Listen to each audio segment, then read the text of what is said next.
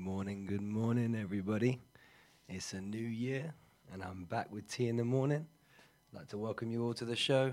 Got a special guest with me today. You're going to have to give me some leeway today. It's my first day going live. My first two shows were pre-records, and I'm producing my own show today, so give me a bit of leeway, guys. But yeah, we're going to get into our first tune, see if I can get this transition going. Yeah, thank you very much, guys. Welcome.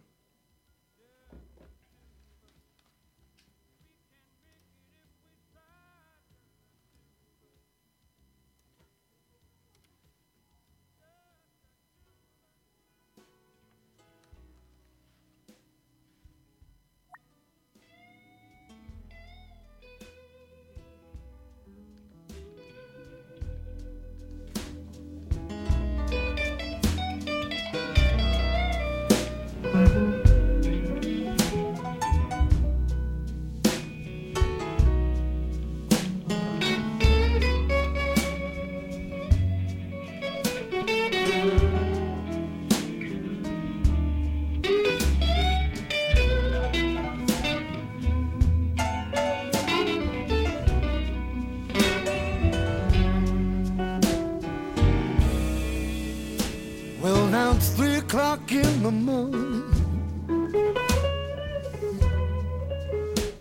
and I can't even close my eyes.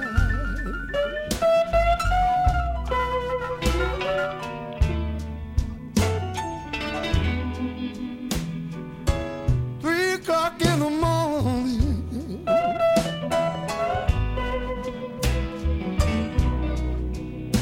and I can't even close my eyes.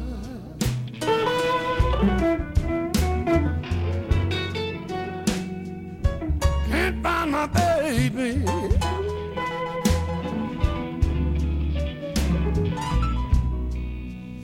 And I can't be satisfied.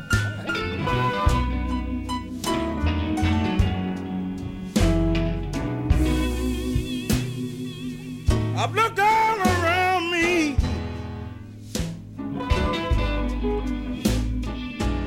and my baby,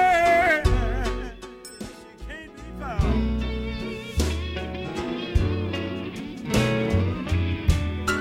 I've looked all around me,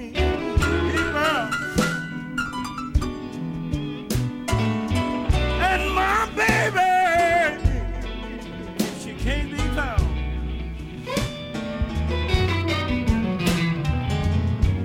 You know if I don't find my baby, people, I'm going down to the golden ground.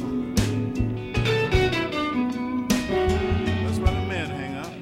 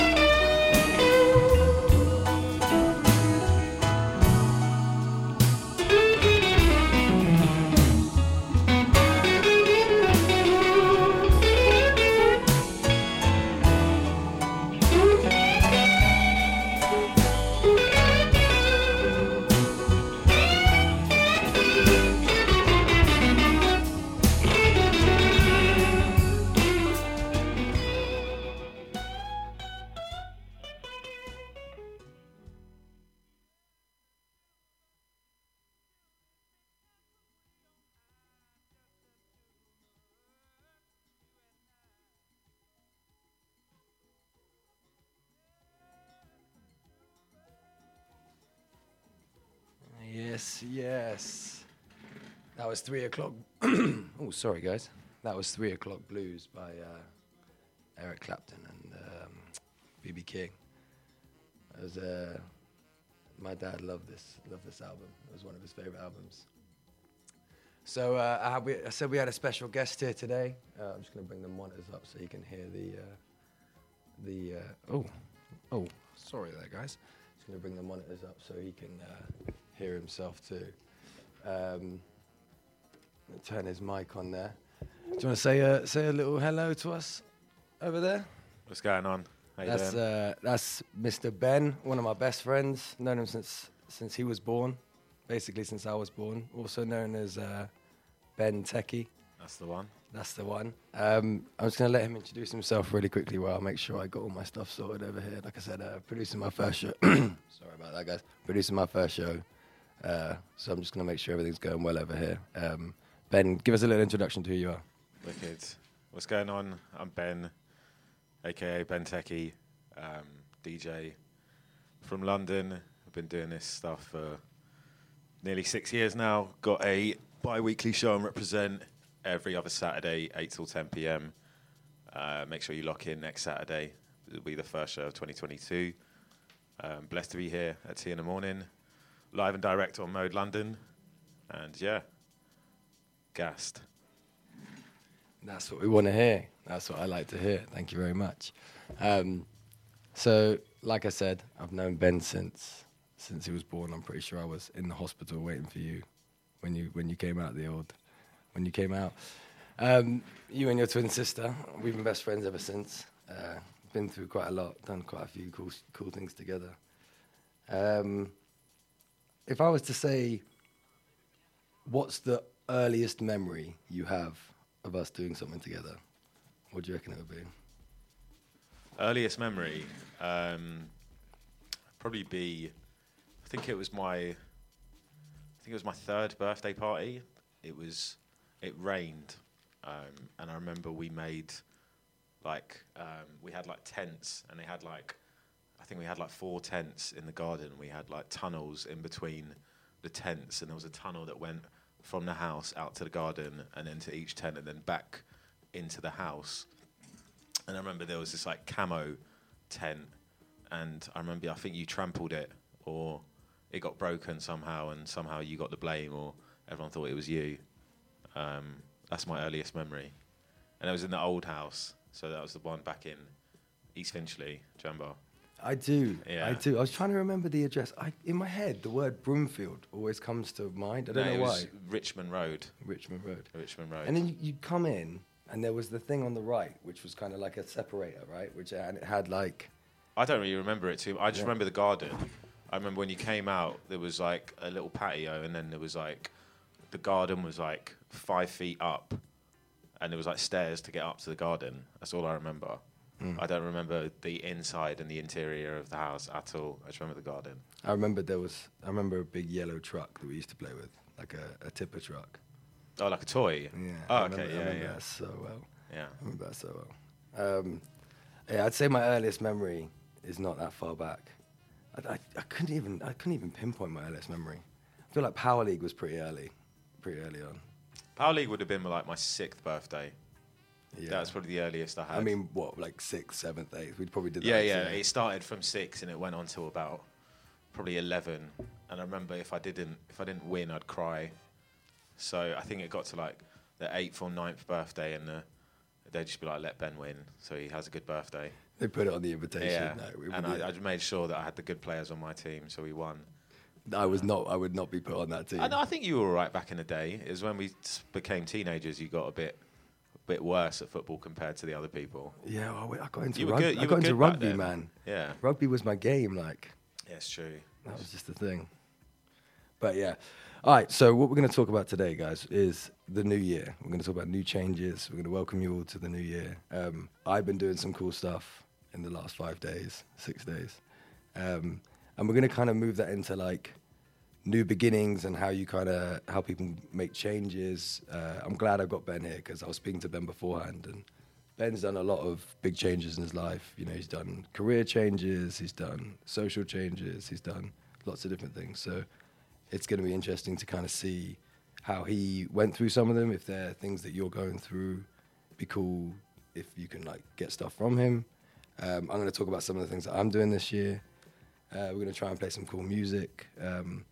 But yeah, I think interesting. It'd be nice to start, Ben. Like, if you could just pick a random song that you love right now that you would want people to hear on a Sunday morning, say they're waking up, a little bit hungover, and you just want to pick a random song that you just want to just vibe to. Yeah. Anything. It can be like this show has no like limitations, so it can be like absolute crazy dubstep. It could be like I'm some too, weird gabba. I'm too old now to listen to like hard dance music on a Sunday. Go on, give it to me. I got my phone ready, and then we'll get a little mode jingle. I'd say "Lovely Day," Bill Withers, but then there's the version that I know me and you prefer, which is the Twister one with Anthony Hamilton. Lovely Day. Is it? I think it's called Sunshine. Sunshine by Twister. All right, okay, I'm gonna get that loaded up. All right, this is Ben's Sunday morning track. This is something we're gonna start doing. I like this.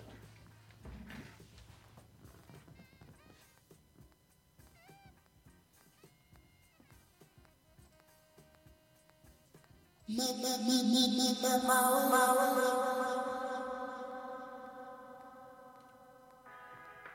wake up in the morning, love, and the sunlight hurts my eyes, something without warning, bears heavy on my mind. Let's get them dollars. Let's get this money. Keep my mind on I keep my mind on my money, money on my mind. I got my finger on the trigger, staying on the grind. And when I wake up in the morning, I got to hit a lick. Saw the 2003 Navi on sprees with a kick. Soon as my eyes see the sunshine, my thoughts is juking the block and dodging the one time. Peep how we moving and rocking with pounds of dope before I double my shit. I can serve 16 ounces for 6 and get back 96. A killer for the skrilla, nigga. Dust I be stalking, I got to get them bigger figures. But what you talking, I represent the niggas ballin' with jewelry full of sickles. Down to the niggas chasing million, that dream serving nickels. And I know one day I gon' come up, and when you see me, don't hate when I roll up. Get paid whether you legit when you slang or tipping off cane. Until I take a dip in the range, I'm flipping them things. Gotta get that money, man. Just got paid, stack it up, be on my way. Lovely day, lovely day, lovely day. It's a lovely day. Just got paid, stack it up, be on my way. Lovely day, lovely day, lovely day. A hustler's definition is a hustler for scratch. You serve a motherfucker, you serve him for that. I'm making money off of verses when I spit them on tracks. And if I ain't selling no records, I'm serving them packs. I got a clip full of hollows, money making's my motto. Semi-auto with my blows in the bottle till I hit the lotto. With dreams of owning the record label, flipping words. My nigga flipping buildings better than he was flipping birds. I got the mentality and the motive, I'm on the mission. For the money, you can get it too. It's all about your ambition. Play your position, provide the plans and follow procedures. And the 600 gun it with a pocket full of hundreds and visas. Love when I get that done, hit him up, recop then I get back up. Love when I get that gig, get a crib, get a car when the grip stack up. And still in the evening, if I'm sleeping paper pop, as soon as I get up, it's just another day, another dollar. I gotta get that money, man. Just got paid, stack it up, be on my way. Lovely day, lovely day, lovely day. It's a lovely day. Just got paid, stack it up, be on my way. Lovely day, lovely day, lovely day. Got love for the corporate players that's ballin' rollin' jacks, and love for the thug niggas who get it on the app. Love for those who can make a meal and sit back and laugh, and love for the fine strippers who get it poppin' ass. Love for the single parents that's working through the struggle. Love for those who gotta make a living moving muscle. Love for those who gotta watch the haters rollin' bubbles, causing trouble every time a young brother try to hustle. And if I can't legally make a knot, then I gotta get right back on the block. And if it ain't no work, we do a stick up and whip up a concoction. Might leave your face down in the dirt because hurting's not an option. Gotta get that money, man. Just got paid, stack it up, be on my way. Lovely day, lovely day, lovely day. It's a lovely day. Just got paid, stack it up, be on my way. Lovely day, lovely day, lovely day. When I wake up in the morning, love, and the sunlight hurts my eyes, something without warning, love,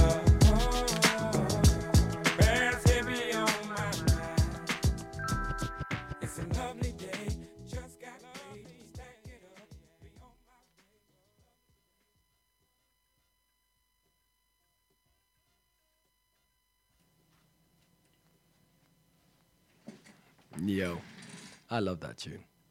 I love that tune loads. I'm a big fan of that tune. So I'm just going to get into what I've been doing this new year. Okay. And then I'm going to let Ben talk a little bit about what he's been doing this new year. Because I've been, I don't know why, but I said, look, January 1st, I'm going to wake up happier. Done. Simple as. Because it's been long. Like the last few years, obviously, with everything that's been going on. We don't talk about that on the show. But also, it's just everything's been long recently. So I just said, look, fuck it. January 1st, waking up better. So me and my girlfriend, we said we're going to do this pescatarian, no sugar Jan. So that's been difficult as fuck. And I've been just trying to go gym 4 times a week from 0 times a week. That's been difficult as fuck. But I am happier. I just said I was going to do it. And I was like, fuck it. Let's just be happier. Let's just try and be happier on a day to day. And it's like, okay, cool. Fuck it. Let's go. And it works on a minute basis. But those tiny little incremental things, they just help. Do you know what I mean? I think having a routine definitely helps, man, and sticking to it, and changing your lifestyle for the better with a routine that's not only going to be beneficial but also going to kind of challenge you in a way, and push you out your comfort zone for that first kind of couple of weeks, and then you get used to the routine, and it kind of just brings you a different mindset, and then that will come with happiness, Yeah, I guess the routine is somewhere to start building on something. I can't say I'm happy about going to the gym 4 times a week and not eating sugar. You will be. I know. I think the main thing why people get unhappy is, not the main thing. I think one of the reasons why people get unhappy is when they have a routine that doesn't change. When they feel like they're doing the same thing day in, day out, year on year, month on month, whatever. And if you change it up a little bit and put yourself new challenges, put yourself out of your comfort zone and stuff like that, you feel like your life is changing, and that could bring happiness. I'm not saying it always does, but you going from not going to the gym at all to now 4 days a week, it's a challenge, don't get me wrong, and obviously you're not going to reap the benefits of it straight away, but in the long run, you definitely will be. You'll notice a difference. You'll feel a difference when you go to the gym and stuff like that, so that could bring happiness. Big up to every single person who had to restart the gym, because that shit is so long. What, sorry? Big up to every single person who had to restart the gym, because that stuff is so long. I'm trying to keep on top of it. You're quite good though, man. Yeah, I had to be because of the surgery last year. So I had knee surgery in January, and I was always quite a part-time gym goer. I had in my old house. I had a gym that was opposite me, so it was no excuse not to go.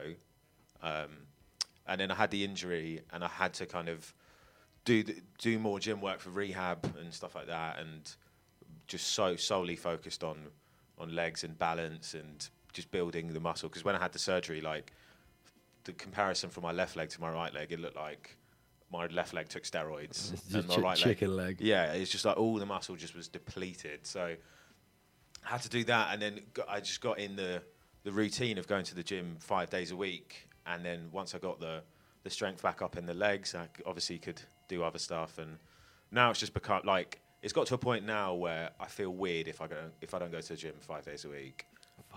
5 days. Yesterday I stayed in on Saturday night, and at 9 p.m. I was like, should I go to the gym?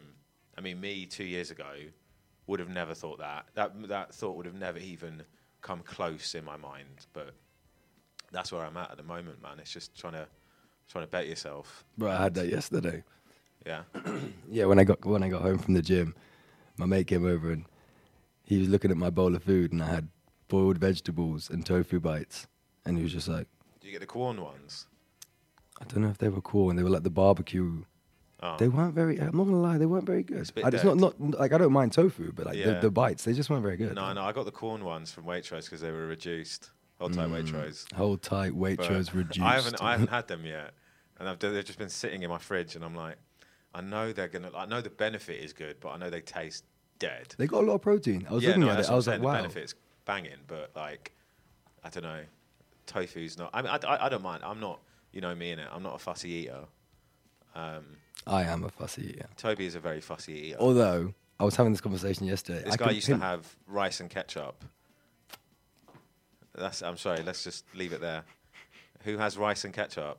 Hey, okay, all right. That's so mean. It's true though. On the airways, you know. Your palate was dead 10 years ago. No, look. I was literally having Your this palate was conversation dead. yesterday. Yeah. I can pinpoint the time. Yeah. Where That your my palate food- changed. I can literally pinpoint the evening it happened. Was it uni when you had to No. cook for yourself? No, so okay, this is a joke story. Go on. So I used to work at a roller disco, and we used to go around traveling festivals. And at Lovebox, I started flirting with this girl behind a burger bar, really, really beautiful, and Beautiful burger bar, beautiful girl. both, both. I think it was Patty and Bun. Patty and bun. Yeah, patty and bun's bait, man. I think it was Patty. They No, got but I'm not better shops 100% now. it was. No, I know, but I think it was like, anyway. I said, the festival was 2 days, so we kept on seeing each other. So we organised to go on a date, and I can't remember if she chose or I chose, but I think we found out it was the Faltering Fallback, which is this pub in this In residential Finsbury area. Park. Super expensive place. Hold man. tight. I can't Most afford. overrated pub in London. I I'm cannot sorry. afford. I cannot afford to take people out to places like that. Yeah. I was getting minimum wage at the festivals. So she was like, "Yeah, let's go there." Well, I was like, "Let's go there." And I went in and I bought like a couple of drinks for her, and I was like, "Oh my god, I'm broke." And she was like, "Do you want to get some food?" I was like, "Nah, I'm good." And she was like, "Oh, I'm kind of hungry." I was like, "Oh, okay." So she orders all this food that I just wouldn't order myself. And I was like, "Well, if I'm gonna have to half pay for this, I'm gonna eat it. I don't care if I don't like it." And I started eating all these things that I wouldn't eat for myself, and I was like, "Oh, it's kind of bang." Do you remember what it was? The only thing I 100% remember was calamari. Yeah, but calamari's banging. That's not a palate change, man. We're talking But about I'm how not- you went from rice and ketchup I'm to not what? talking. No. You're talking about the actual eating. Oh, Since okay. then, I've been eating everything. You're talking about discovering But new I'm talking foods. that moment. I was like, why have I been so closed? Oh, Like, okay. why have I been so closed? Like, that is so stupid. Like, Yeah, palate change for good. Like, Linda cooks really spicy stuff now, and she's like, oh, it's a bit spicy. I'm like, yeah. kind of chill. Calamari is a good one though, because I remember I went on holiday with my mum. Sorry, mum, dad, and my sister Soph. I think we were in. I think it was Turkey or something. I must have been like 9, and my mum ordered calamari, and obviously it comes in the rings, looks like onion rings, and she was like, "Oh, it's onion rings. Try it. Like you'll like it." Tried it. Obviously, did not taste like onion rings at all. Nope. I was like, "Actually, it's all right. Like, what is it?" And she was like, "It's squid," and she showed me a photo of a squid. I remember as a kid, I was like, so obviously you just get freaked out, and then you're like, actually, if you just see it as like an onion ring, it's kind of fine. And then now it's Hold like, tight, all the vegans listening in. yeah. But now I can like eat the tentacles and everything, man. Like I love. What? No, I'd rather batter. I'd rather squid like not fried now, like grilled squid. What? No batter. No batter. No, I went to when I was like 20. I think I was like 23 or 24. I went to Cyprus, and it's probably like the best seafood I've ever had in my life. And it's just like Hold tight. octopus, squid, all of them things there. And it's only they don't fry it in it. It's just grilled with like a little bit of lemon, and it just bangs. And now I just prefer it grilled, and obviously it's healthier. Yeah, I just Not fried. the idea of it not in batter makes me feel like, oh my god, what the fuck? Could you eat the tentacle one if it was battered, or can you only eat the rings? No, I'll eat all of the battered ones, or like any like Even the tentacle one, like that doesn't freak you out. Like looking No. at it. no, Oh, fine. All right. no. I don't think I don't really get freaked out by looking at food. Like texture, I'm a texture eater. Like I feel like I'm more of a texture eater than I'm a taste eater. Yeah. Like I don't like hot fruit because of the way it feels. I only like hot fruit in a crumble. Is that weird? No, because it's got the crunch with it. Yeah. Like, But I made a crumble on Come Dine With Me, even though I don't like crumble. oh yeah. Like, what was the point in that? Does everyone know about your come down with me story? Oh, nah, we don't know. We'll about get into that We'll later. get into that later. It's a brilliant story. Yeah. And it Absolutely was from brilliant story. Sophie, I think, was the one who made me do it. Yeah. Yeah. Hold tight, Soph. Hold tight, Soph. One day you might get on come down with me, Soph. Nah, she's going for Bake Off. Bake Off. Yeah, exactly. Yeah, and she should win Bake Off. Anyway, I'm going to get back into what I'm doing this year. Yeah. I said I'm going to wake up on the first feeling better. I said I'm going to change, and I feel better. small things don't annoy me as much, to the point that I had a jokes like non-argument with Mateo where he was late to pick me up for something, and he was like, "Oh, don't be in such a mood." I was like, "I'm actually chill." Whereas like last year, I'd be like, "Bro, why are you late? What's wrong with you?" Like we've already discussed how lateness is a thing for me, but yeah, I just feel like it's a lot. Everything's just a lot easier because I've decided to make it easier. Obviously, that is a minor change. Like, it's not, everything can't be fixed with just a mindset. Like, that's ridiculous. But it's just like, I feel like everything's become a lot easier. So what's made you become this, like, more I guess, easier person? Were you getting, like, annoyed too much before? Did you notice that or something? I think there was, like, there was a part of me that was, I think I mentioned it in my first show a bit about, like, seeing life as so much of life was, like, oh, I'm thinking about something that's happened and either wishing for it or regretting it, and thinking of something that's going to happen, like the future, and trying to plan for it and like using all my energy to make sure that comes true.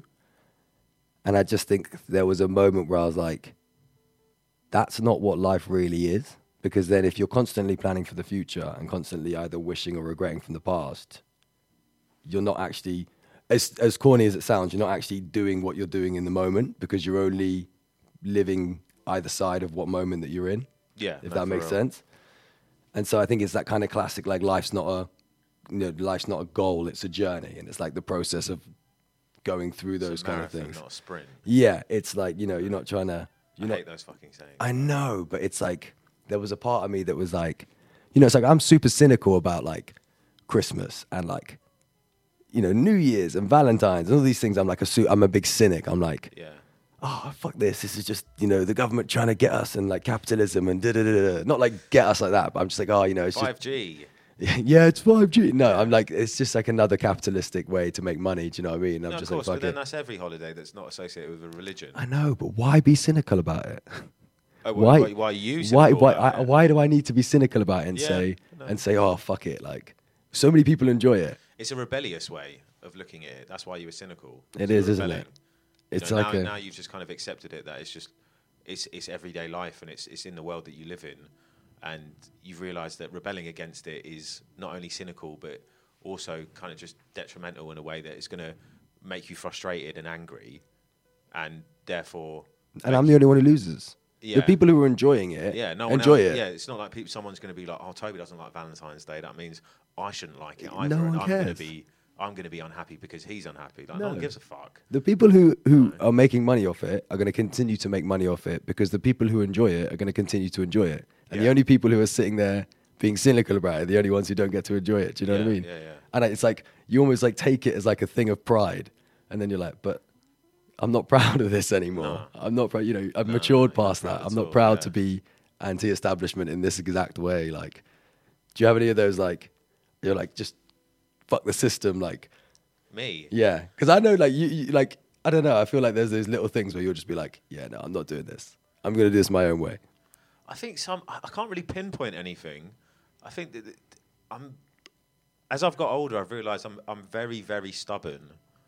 And I thought I wasn't, because a lot of my close friends around me are way more stubborn than me. Hold tight, my close circle. So I always thought, like, moving around them lot, I always thought, fuck, I'm really easygoing and everything. And I'm chill as fuck. And then being around my family and other relationships and at work and stuff like that, I've realised I hate being told no. And I'm very stubborn. And yeah, if you want to get Ben to do anything, just like reverse psychology him by making sure you tell him he can't do it. Yeah, tell me I can't do it and tell me I'll be shit at it, and then I'll do it, and I'll do it really well. But yeah, it was weird because all my close friends are quite stubborn. So yeah, when I'd move around them, I was always like the peacemaker, if you will, and the middleman in between a lot of my mates. But then with family stuff, I'm just the dickhead. Do you know what I mean? So it's a really... I wouldn't say that. I would say I'm amongst your family a lot. I wouldn't... Yeah, I think a lot of it is just me moving like a kid sometimes around my family when... You're more free, man. I know. You have to be a mature adult in the way you grow up around other people who are growing up. I think there's also like... my job is quite serious. It's not the most serious job in the world, but obviously there are parts of my job where you have to be very professional, and my job is very social. You know, it's very social facing. You've got to be good at talking to people. You've got to be a good people person, good listener, and stuff like that. And it's almost sometimes where I do bits at work where you kind of have to put on a front and put on a character, if you will, because there's loads of times where you have a conversation with someone and you think of an answer in your head and you're like, I shouldn't say that. You have a filter and stuff like that. But then at home, that filter's never to be seen. 100%. You know, you just say anything that comes into your head. If it backfires, it backfires. But at work, if it backfires, you know, you're fucked. And some people are like, oh no, you should be able to, you know, have that filter for your parents or have that filter. And it's like, well, I get it, but in I guess your relationship with your family and also my relationship with my family and other people I've spoken to, it's like the to be that comfy, to be able to just let it loose and like feel comfortable to just be completely and holistically yourself, to the point that you've held back in other areas. So you might even be a little bit more, you know, without a filter. Do you know what I mean? Like, that's just like a sign of like the unconditional love that happens within your family, that you can do that, because some people do have to hold back for their parents and do have to hold back. Do you know what I mean? Yeah. I think I'm very sarcastic around my family. You really are. That is very true. And at work, I'm very like, I'm still jokey. I'm not just like some like serious dickhead, but like obviously still crack jokes and stuff. But like you can't, you know, if someone, a manager or someone above you in the company tells you to do something, you can't really reply with sarcasm unless you have like a really good relationship with them. I mean, I've got a good relationship with my manager, but then the company I work at, you know, there's, I don't know, 10,000 people in the world like that work there, and there's I mean, I'm not even... Everyone's expendable. Yeah, exactly. And also I'm not high enough yet for me to kind of be a sarcastic guy. So I mean, maybe when I'm like 40, 50... I can't wait until you are. Yeah, maybe if I'm 50 and I'm still in this game, then I can just start acting like myself and not give a fuck. But now, I mean, at the age I'm at now, I've still got to be a bit more hella enthusiastic, serious, like hungry, driven, all that stuff. You know, you got to show that stuff. And sometimes when you get home, you're like, okay, mask off. I'm just going to act like myself now. Big up to Josh Cohen, who has to deal with it when you get home. He's worse than me. He's worse than you? Yeah, he is a lot worse than me. But big up, Josh. All right, I'm going to get a little tune loaded that I had an idea for. While I do, why don't you tell us, you said if you're still in this game at 50, yeah? Mm-hmm. Like I said before, you switched careers like maybe, from what I can imagine, in terms of actual careers that you were going down, maybe twice? What would be if you were to get out of the music game now? Yeah. Not radio and DJing, but if you were to get out of like the music out of Universal now, yeah, what industry would you go into? And let us know while I get this track loaded up. Oh, I'd be a football agent in a heartbeat. Why is that? Because they make hella money, and I love football, and I know too much about it to not give something back. Do you know what I mean? Also, it's a fun job. You know, football agents make 10% of their players' wages, so you make a lot of money. And also you get free And you don't have to play football all day. You don't have to play football all day, and you get free tickets to the games, and you probably get really good seats. So that's what I'm here for. I love that. Because I reckon you probably would have said that 10 years ago before you got into music as well. Yeah, no, definitely. It's always been a long It's time still dream. there. It's still there. Yeah, man. All right, I'm going to get into this next tune for a second, guys.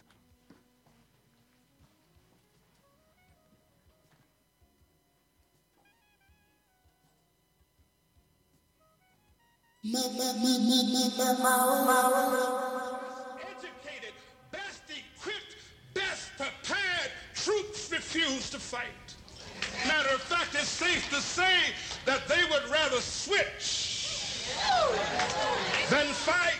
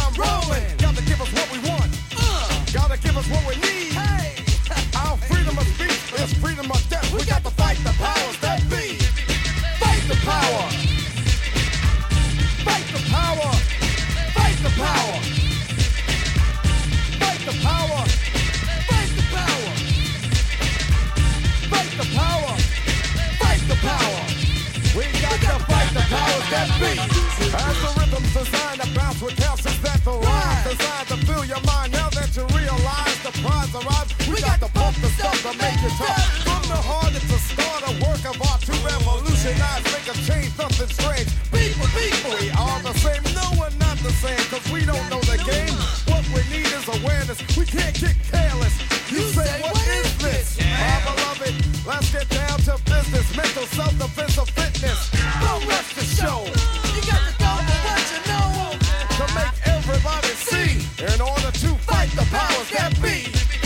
Fight the power. Fight the power. Fight the power. Fight the power. Fight the power. Fight the power. Fight the power. We got to fight the powers that be.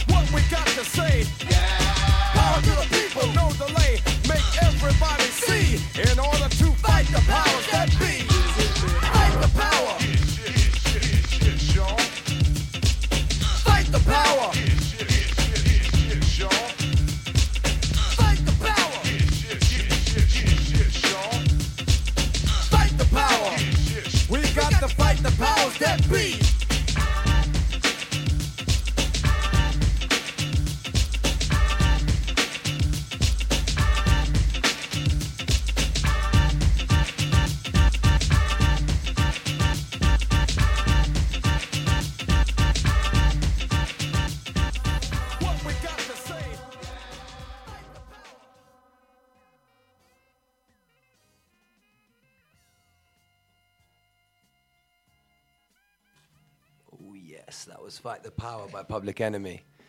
So I had a question. All right. I know that you wanted to be a footballer, not a football agent. Like, let's be honest. Yeah. When was it? Because, like, I wanted to be a rugby player, and then I realized that was never going to happen. Yeah. When was it? And you could take your time with this. Can you remember when it was that you started realizing, look, football is football. Everyone wants to be a footballer. I need to think of something else. Well, I can tell you the story of when I realised I wasn't going to be a footballer. I think it's most boys' dreams when you start as a child and you go to school and stuff like that, and you start playing football. Yeah, I was just always in the school football teams, and I remember going into secondary school. I think it was like year 8 or year 9. There was this guy called Faisal or Faizan or something, and he came from some next other school in North London, and he joined the football team straight away. I remember the first game he played.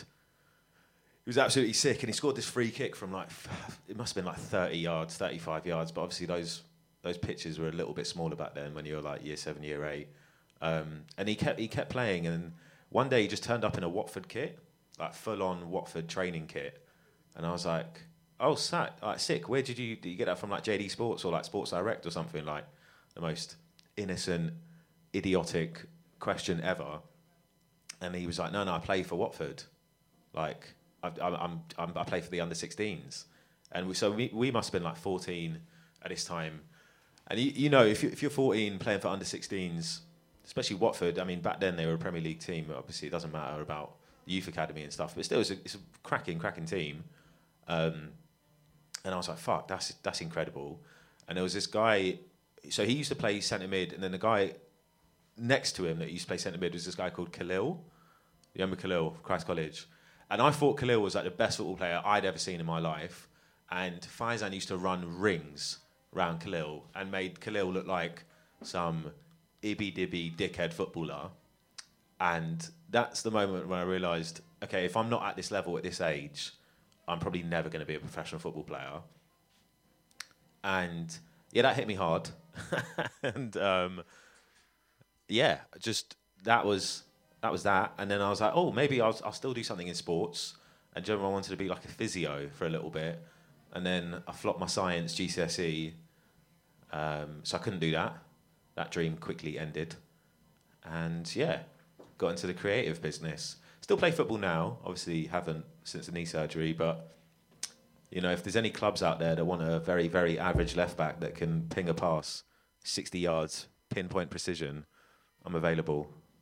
Pinpoint precision. Ping a pass, pinpoint precision. Oh, that could get into a little book. That's alliteration. Ping a pass with pinpoint precision, like Paul Scholes. Ooh. Yeah.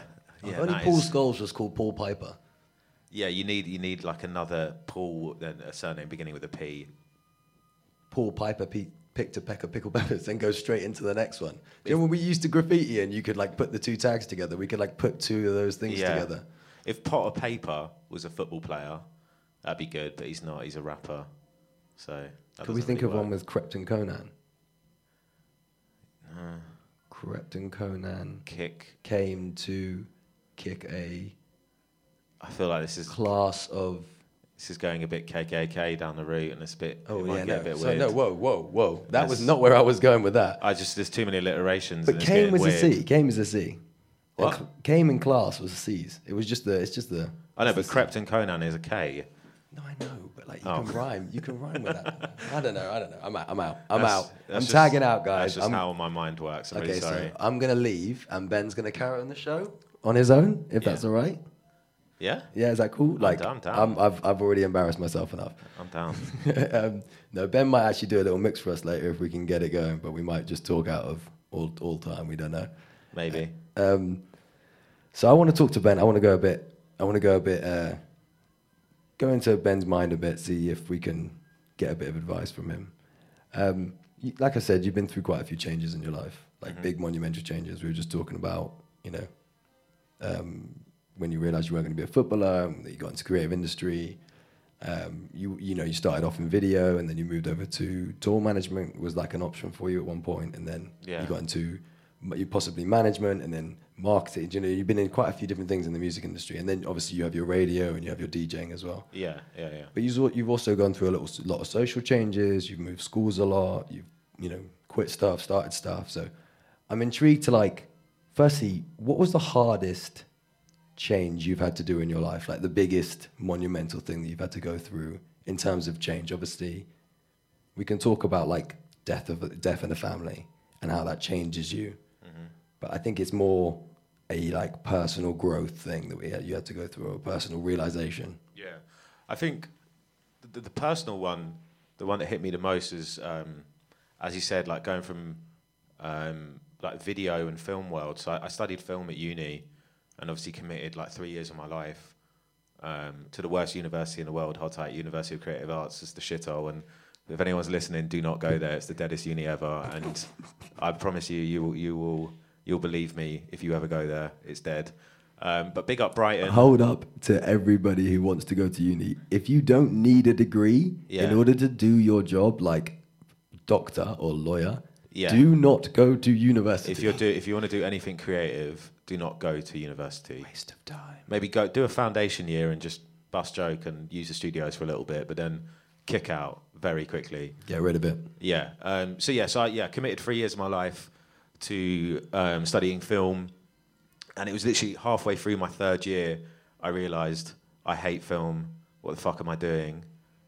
So I kind of set myself a little challenge that as soon as I graduate, I'm just going to get into music. A lot of my mates around me were doing really well for themselves in music, being producers and DJs themselves, and met a few good people in terms of management companies and promoters and stuff like that. So by the time I'd finished uni, I had a little bit of a network, enough of a network for me to kind of dip my foot in and get started, really.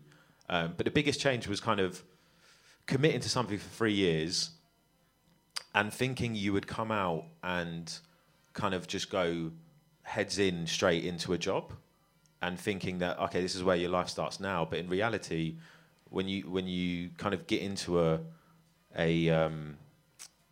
profession that you haven't either studied or you haven't worked in before, it's literally like starting from level one. And I think that was the biggest reality check, where I was 22 when I graduated, and I was like, I'm so ready to just do everything in music and make money and network and go out and go to parties and blah, blah, blah, all the events, blah, blah, blah. And then it's like, you're like, okay, I'm an intern at a management company earning fuck all. And you're used to being just above that level because you really were in the industry that you were in. And also I think that the big reality check is like when you come out of uni and they give you, the student loan company give you that letter where they're like, this is how much you owe. And you're like, fuck. I never received that letter.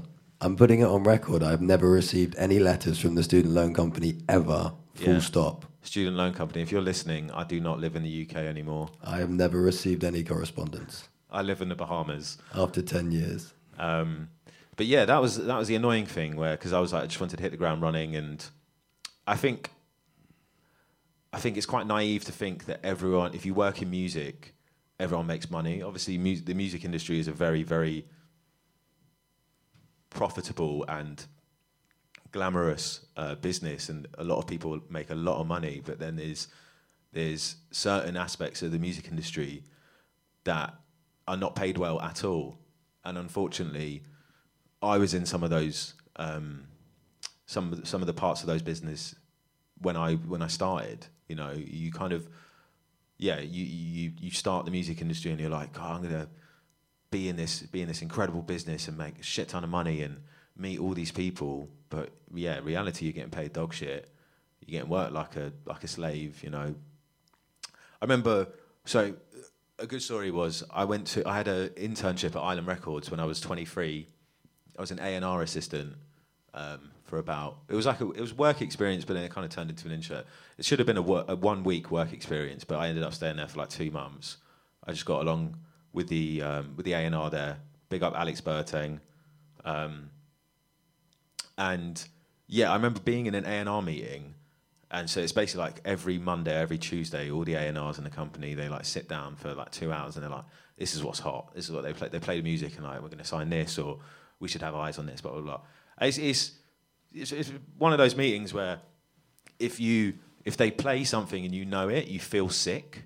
Do you know what I mean? So like, I remember this one A&R played, I think it was like Nux or something back in the day, and I was like, in my head, I was like, oh, I've been listening to Nux for like years. That must mean that I've got a good ear.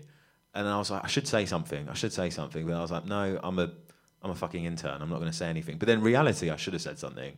But anyway, back to the thing. There was an A&R manager there. I can't remember his name, and it's really going to annoy me. He was 21 years old, and I was 23, and I was an intern, and he was an A&R manager at 21. And I was like, how are you a manager at 21? He was like, I had an internship when I was 16, and I've just worked here since I was 16. And I was like, okay, I've just wasted 3 years of my life. What the fuck am I doing? And that was Was it hard? It wasn't hard. It was just like, fuck, I've got a lot of work to do, and if I want to be at that level, you know, it's going to take me a couple of years. You've got to just have a little bit of patience. But I'm very impatient. I do not have patience at all. You want it now. You want it all, you want it now. What, do I want it now? You want it all and you want it now, you're not very patient. Yeah. I want to reap the benefit straight away, you know, and I want to, but it's not how the world works. So you've got to work a little bit. I mean, sometimes I think the same way with the film industry, man. Like, so I want to be a director, really, and there's no route to being a director other than being a director. You can't really like AD or like. Can you not just AD for a couple of years? That's not the jump. But then one day the director's sick and you're like, bang, I'm going to jump in. It's not. That wouldn't be who would cover them. The assistant director wouldn't cover the AD. Okay. But I find it so hard to like think about what else I would do because I've put so much into it. I'm like, I can't think of another. What if someone was like, you need to change your career now? Yeah, What would I you don't do? need to, but like I always think, I just find it so like you know how you said, oh, I put all this time into film, and then I was just like, Yeah. I'm not going to do this anymore. It's like I'm in that position where I'm like, yeah, I don't really have like another thing that I would think about doing. Like the other thing I would think about doing is making a bunch of money fast so I can travel the world. Done. Yeah, I mean, I've had this random thought that if shit goes tits up, I'll literally just kick to Mexico, some random little village, and just have a taco stand. What, a little street taco? Yeah, and literally dash my phone, have a little burner phone, like a Nokia 3310 that people can only text or call me, no social media, just kick out and just make tacos for the rest of my life. I see mine was a beach thing in Hawaii. That's I kinda wanted, I similar. wanted one of those ones you just like get loads of logs and you build your own thing and then you dig some irrigation and shit, you know what I mean? Like, No, I mean, I'd have a nice house in Mexico, but just like minimal responsibility to the kind of social world, you know? you don't want to just go completely off grid. Yeah, but I like talking to people, so I wouldn't want to go off grid in a sense that like no one can contact me and no one knows where I am. We could go off grid with other people who want to go off grid. Oh yeah, maybe. I mean, look, this is very hypothetical. I doubt it's ever going to happen.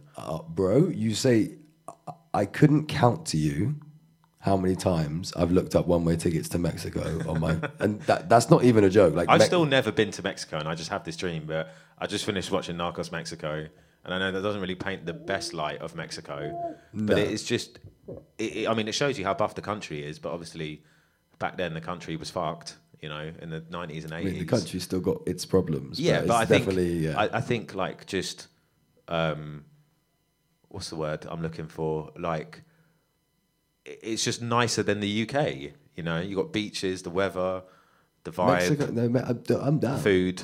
I'm so, bro, Yeah. the food in Mexico was amazing. It's so good. Like me and my brother went to hot springs in Mexico on the mountains. Like we sat in like a naturally hot jacuzzi. That sounds buff. I was so paying. Yeah, It was cold when you got out and it was dark, but it was so bang. I wish I'd been to it. I haven't been to. I mean, the closest I've been to Mexico was LA, and I mean, it kind of. I mean, there's bare Mexican people there, but it doesn't really feel like I mean, no, Mexico. Yeah. But it's the best tacos I've ever had in my life, though. LA, Yeah, you're close enough. close enough. The street tacos in Mexico are by far the best tacos I've ever had in my life. Yeah, see, the street tacos in LA are dead, but then obviously Mexican food has become bougie and bait, especially here. Is in it real Mexican food though, or is it? No, like, that's is it what like I Oaxaca? Yeah, that's like what I mean. Oaxaca and stuff. Yeah, but I mean, Oaxaca's a chain, innit? But like in the UK and in LA, you get those like offset random bougie restaurants that are Mexican, like inspired and stuff. And I remember going to this one restaurant in Mexico. Sorry, one restaurant in LA, and it was like one of the most expensive meals I've ever had in my life. And for like 3 tacos, it was like, I want to say $25. Are we talking proper tacos or the hard shells? No, like proper tacos. Like It was the like little mini. Yeah. mini, It was like it was like cod tacos, and it was like 3 for $25. And I was like, that is a bump. That. Yeah. Do you ever go to Pink's out there, the hot dog place?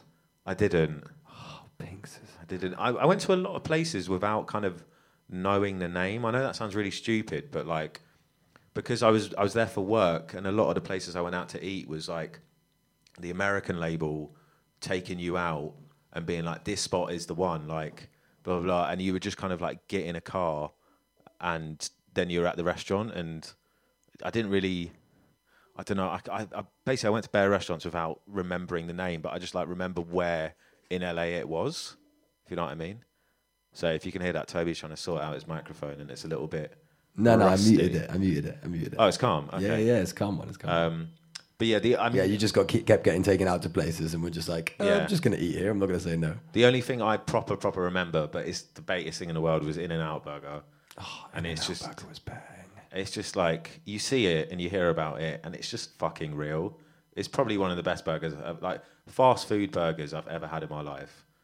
The thing I like about In-N-Out. Would you say it is fast food? Isn't it? Oh, 100%. But it tastes like a there's no gourmet faff. burger. There's no faff. Yeah. Like you go in there and it's like burger, cheeseburger, Yeah. animal fries. Let's go. I And know, it's but just I hate the thing that I hated the most. Yeah, is that when I went to, so I'd go into the LA office and I'd be like, oh, I just went to In-N-Out Burger, and they'd be like, did you get this? Did you get this off secret menu thing? Did you say this? And I'm like, no, I'm from. How the fuck am I supposed to know that? Like, if you were to it's tell like me walking that, into a Reddit forum, like, yeah, and apparently there's just apparently there's like 20 secret menu items that if you only know if you like you're American or if you live in LA. And I was like, I wish someone told me this before, because I just got like the standard burger. I didn't even get animal style if fries. we can get those rules, those secret items, we will get them on this radio show. Oh, 100%. We read them all out one Yeah. by one. But you see how that happens in America, yeah? Have you noticed, especially, I don't know if it's just an American thing, but like fast food, there's bare secret items, even in like McDonald's and Burger King, like the bait ones, but then in the UK, there is none. Can you name me, like, there's no fast food place in the UK where there's like a secret menu item? No, because we don't do that. Because we're just, it's like we don't hide secret VAT before So we you get to the don't till. basically we don't fuck about where the Americans do. Well, I don't have a reason to like need to not see what's on your menu. It seems weird. I'm sure It's we kind don't of- know it's- about places that they do have secret menus, but it just, Yeah, it but I'm saying seems like the bait, like KFC, McDonald's, blah blah, like well, yeah, but the bait ones. that's not like In-N-Out. I'd say In-N-Out's like a kind of like In-N-Out is bait, man. no, but I'd say it's like a I don't know, like a fucking honest burger or something. I don't know. It's like a kind of In-N-Out's it's- local. Do you know what I mean? It's not like a Yeah. KFC where they can have secret menus. Do you know what I mean? It's a franchise. You can't really have a secret menu. Yeah, but it's a drive-through though, isn't it? So it is fast. It's not honest, but I hear what you're saying. Though. Do you know what I mean? In terms of like the people that own it, like the people who own the KFC chain can't really make a secret menu, whereas the people who own In-N-Out can make a secret menu because they're like Yeah. they're own, like they're so close to the top. Yeah, my whole point is fuck the secret menu, all right? Yeah, fuck it. And Have you been to Chris Dogs in New York? Just put it on the menu. There's a place in New York where you like dial something in this telephone box and you go through and there's like a bacon cocktail. It's madness. What, you can only get it if you type in a code? Yeah, it's so weird. Fuck that. It's cool though. That's cool. I've got a little track for you guys loaded up. It just got into my head. So I'm going to get this one going for you. Let's do it.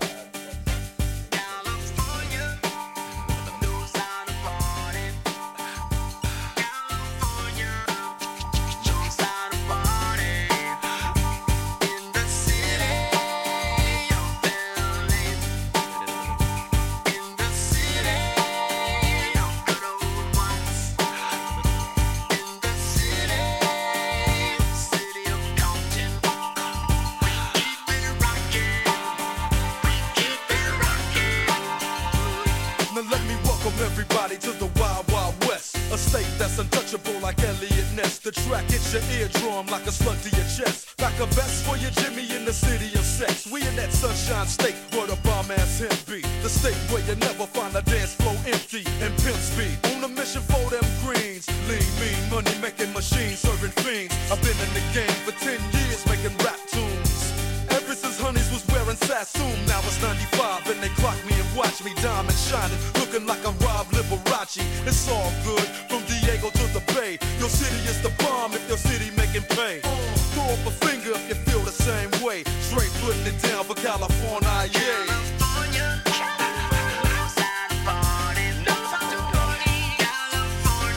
West Coast. That's right.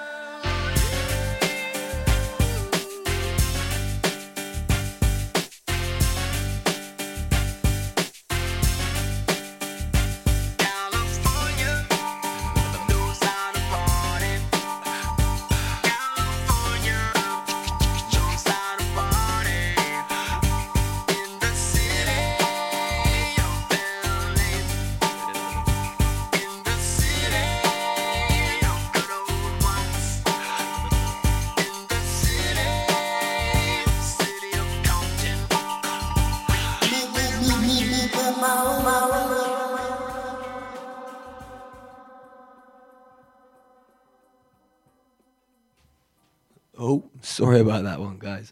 Ben didn't know I could open the door back from the kitchen remotely, so I had to run out and get. So the tune just replayed itself. That's chilling. It's chilling. It's chilling. Let me just unmute Ben there for us. Yeah, how was your little kitchen trip? Yeah, it was all right. Not bad. You know, had to take a little break. Get a little bit of water. Exactly. Oh, mate, I love having you in the studio. So, obviously, Ben's been doing radio for a long time. Oh, you got me. Ben's been doing radio for a long time, so he's used to this, but I'm, like, brand new. So, like, he's watching me just, like, run ragged behind it, trying to produce the show. And I think it's going okay. I think I'm doing producing all right. Like, a couple of mistakes, but we'll get there. I don't think any mistakes. Well, I mean, that tune one just then. But Oh, also, yeah. Maybe just a little bit quicker on the transitions, but it's fine. I'll get there. I'll get there. Or I'll just get a really nice intern. Ben, you know any interns who have just come looking to get into music that could come and produce my show for free? Maybe. There's tons. I had one for the first, wasn't really an intern, for the first, I think it was 2 years of my show. I had a producer, and it's basically someone just to, sit in the studio with you and do levels and, make sure they get content and stuff like that.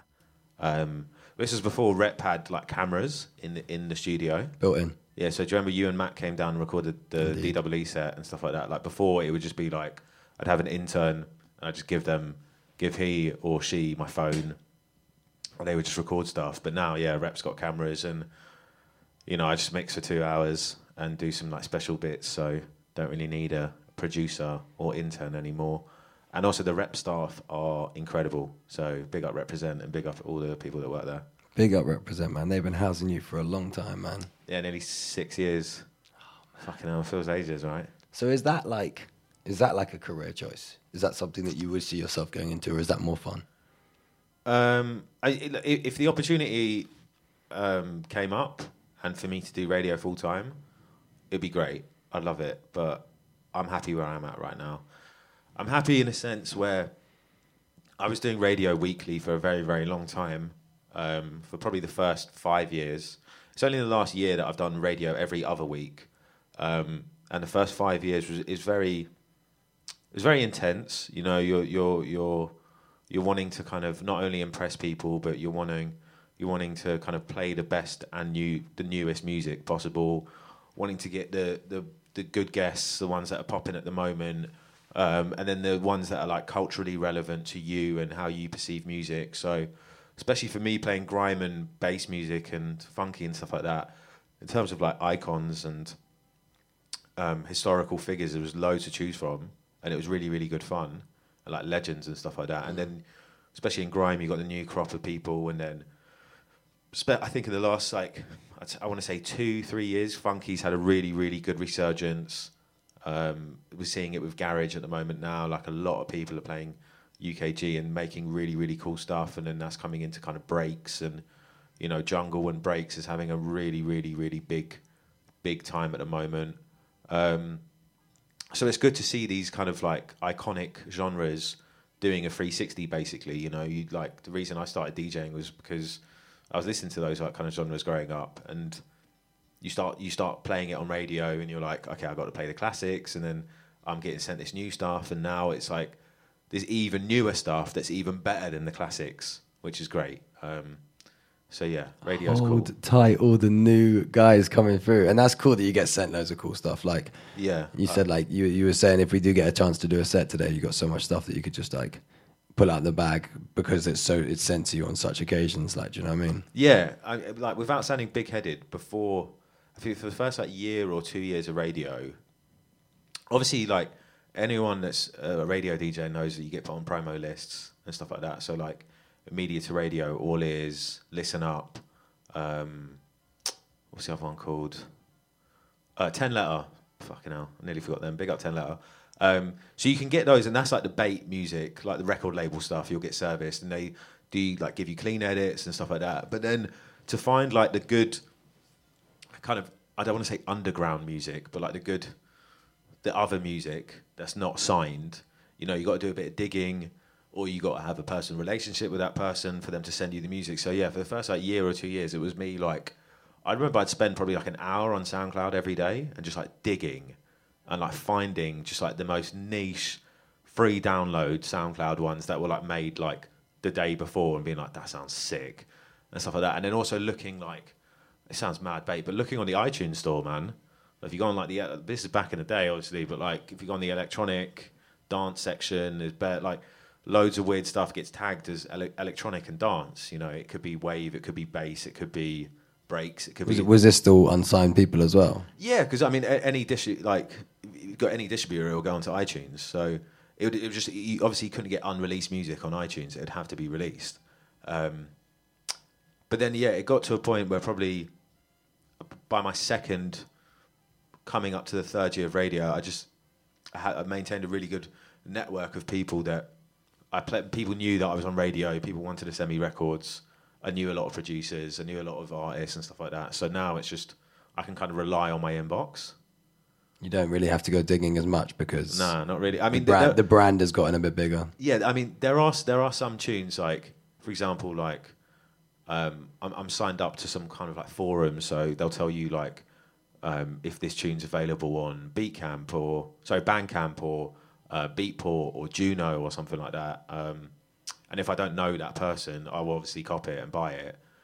But I'd say 90%, 95% of the music I play on my show is like sent to me directly. So I'm blessed in a way. Big up Ben Techie, yeah. Exclusives. Also, I think I just noticed, did you get a fresh trim? Trim? Yeah. No, I got a trim last Wednesday. My hair just grows mad quick. No, put your hood off real quick. Oh, no, yeah. I thought you got like a completely different haircut for a second. Maybe it was the light. I was like, Ben's got some new haircut. I've never seen this before. Big up my barber, though. Big up Nat. Big up Nat, yeah. Big guy. Nat's been in our lives for a long time. I rate Nat. Big time. Bro, Nat, I met Nat at UCS, bro. And then he went Woodhouse, didn't he? Yeah, he went to Woodhouse. I missed my first ever lesson at Woodhouse because I was running a zoo with Nat, the smoking area. I love Nat, yeah, but I just want to say, Nat, you are the loudest barber I've ever met in my life. That's a good thing. It's a good thing, but when he's laughing in your ear, it's not. If he's laughing, you're having fun. Well, what's yeah, good? I know, I hear you. But I think, because I always used to go to Turkish barbers, and they're very, like, reserved. Yeah, they don't talk. I mean, they kind of chat. Have you ever had the... Yeah, but they only chat wax. They only chat to you if you've been there for, like, a year. You know, if they, like, notice. Especially with me, I get my haircut every 2 weeks. I feel like sometimes they always try and get into, like they'll always ask me about, like, women. So like Turkish barbers always ask me about women. Yeah, for me, it's like, oh, you're going to look at all the ladies now. And I'm like, okay. For me, I just revert it to football because it's the easiest talk ever. Yeah, big up Johnny's. Yeah, Johnny's. Johnny's with his also, football. I'll put on a bet, yeah, that any Turkish, Cypriot, Eastern European barber in North London will support Arsenal. 95% of them will support Arsenal. So I mostly pretend I'm an Arsenal fan. Especially when I went. You heard it here. You have heard it here. No, before Johnny. Mr. West Ham pretends he's an Arsenal fan. No, but it was only so they'd nice me on the haircut and they wouldn't cut me up.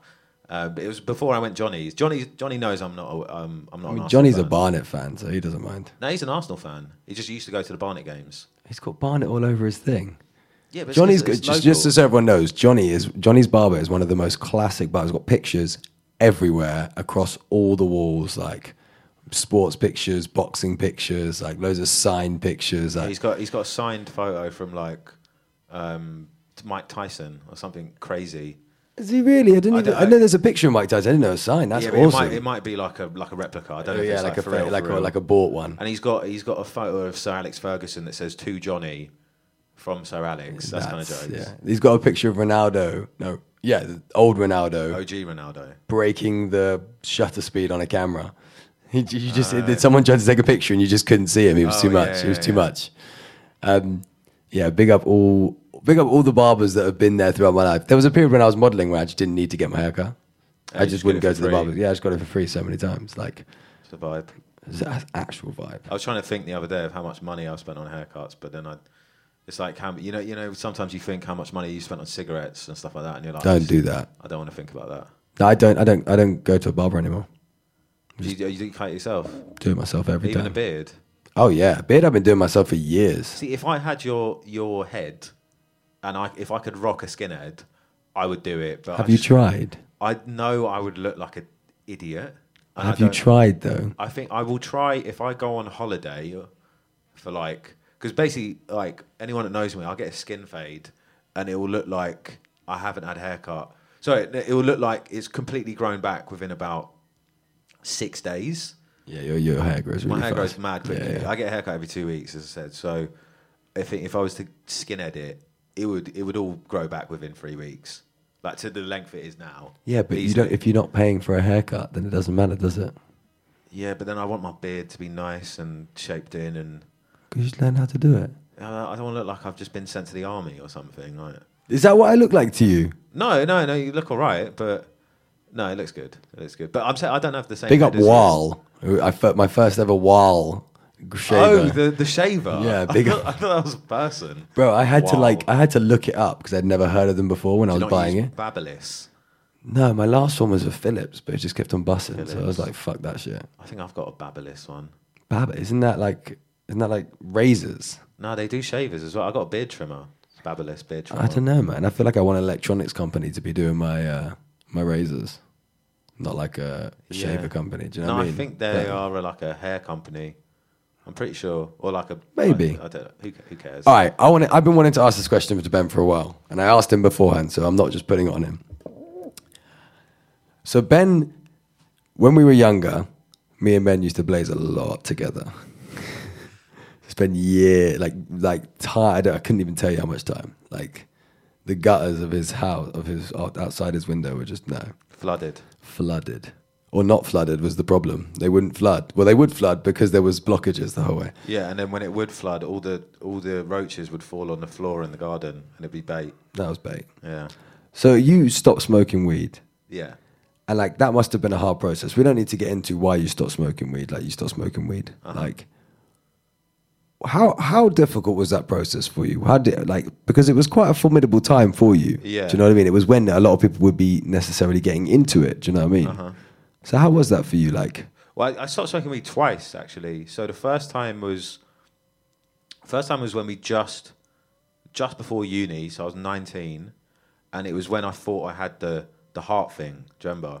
And it's just basically me just being a paranoid little dickhead, and my heart was just. don't say it was your reality. Yeah. That's what it was real. Like But that was the hardest one, because it was basically like if you start smoking weed at like 14, 13, and you stop at 19, all your close mates up until you're 19, you've literally built around because you all blaze and you all smoke weed. I didn't see you for like at least 3 months. No, it's not even that, but it might have felt like that. But anyway, but basically the hardest thing was it wasn't quitting for like the actual quitting process wasn't hard at all because I was so scared to smoke again.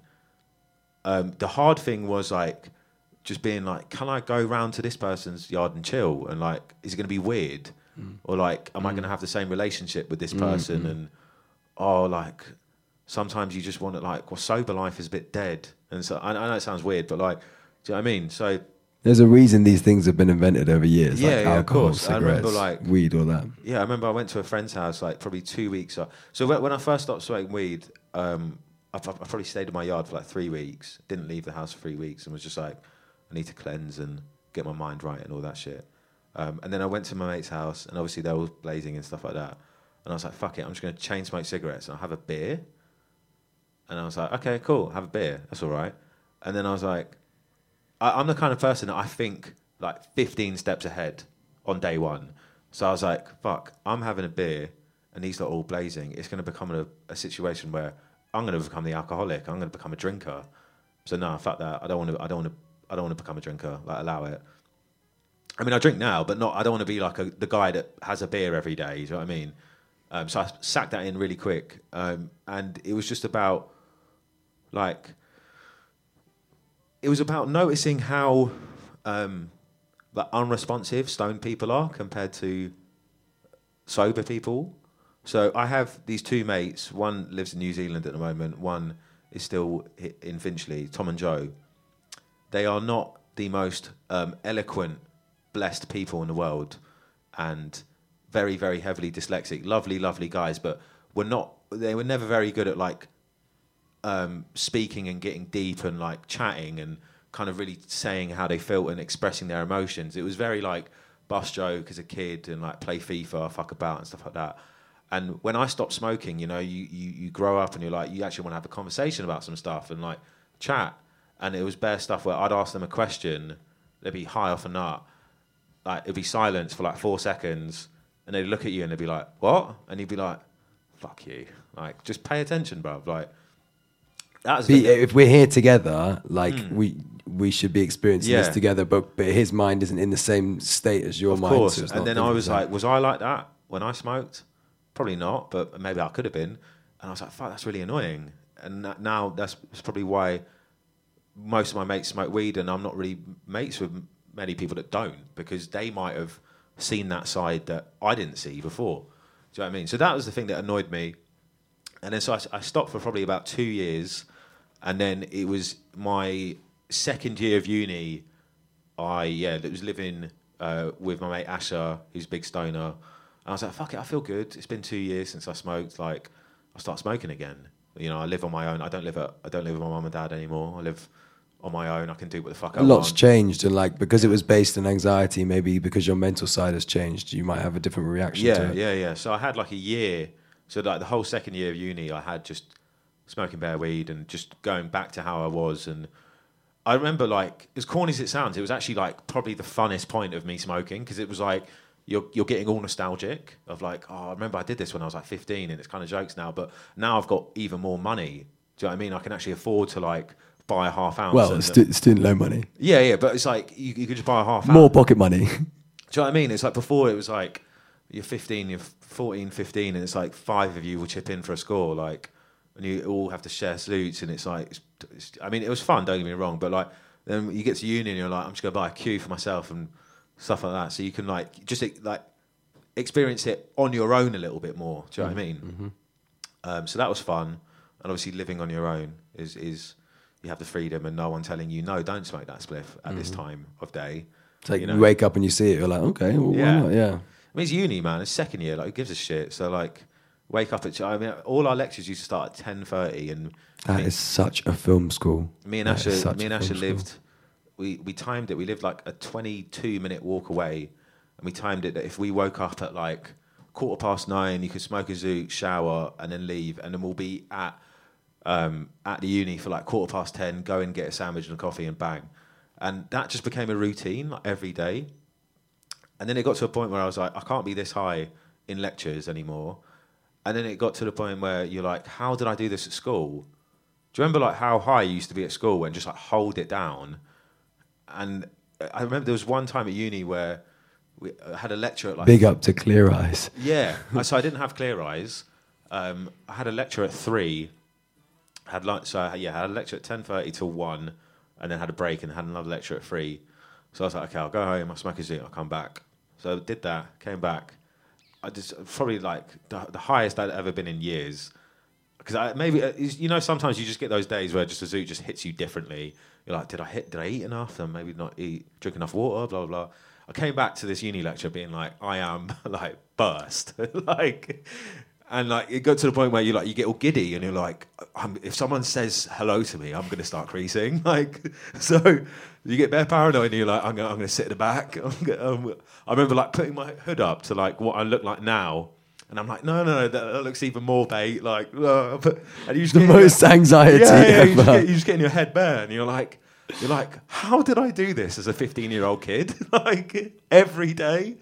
And I was like, and then you have like half an hour of you're like, the teachers must have known. They just didn't want to say anything to me, like because like I'm 21 now and I'm moving reckless. Like how am I doing this? At 15, I must have been a lot worse. Do you know what I mean? And I remember leaving that lecture and being like, I'm never smoking before a lecture again. That was the last one. Even though like the teacher didn't put me on the spot or nothing, like I was just like... You put yourself on the spot. I put myself on the spot and I was like, that was way too much. So I was like, okay, I'll only blaze if I don't have any lectures that day or just in the evening. And then it became such a lifestyle again that it just led to all the panic and the anxiety attacks and stuff like that. And then I was like, okay, maybe... You know, as a stoner, you get those intricate thoughts where you're like, it's probably that strain I was smoking. It's like laced with something. Everyone always says that. And it was probably that dealer, he's a bit dodgy, or she's a bit dodgy, blah, blah. So you get in your head, and then I was like, oh, okay, fuck, it's probably just skunk. Like, fuck skunk. I'll get some Thai, I'll get some hash, I'll get some Mersh or squidgy or whatever. Like, and the exact same thing happened, if not worse.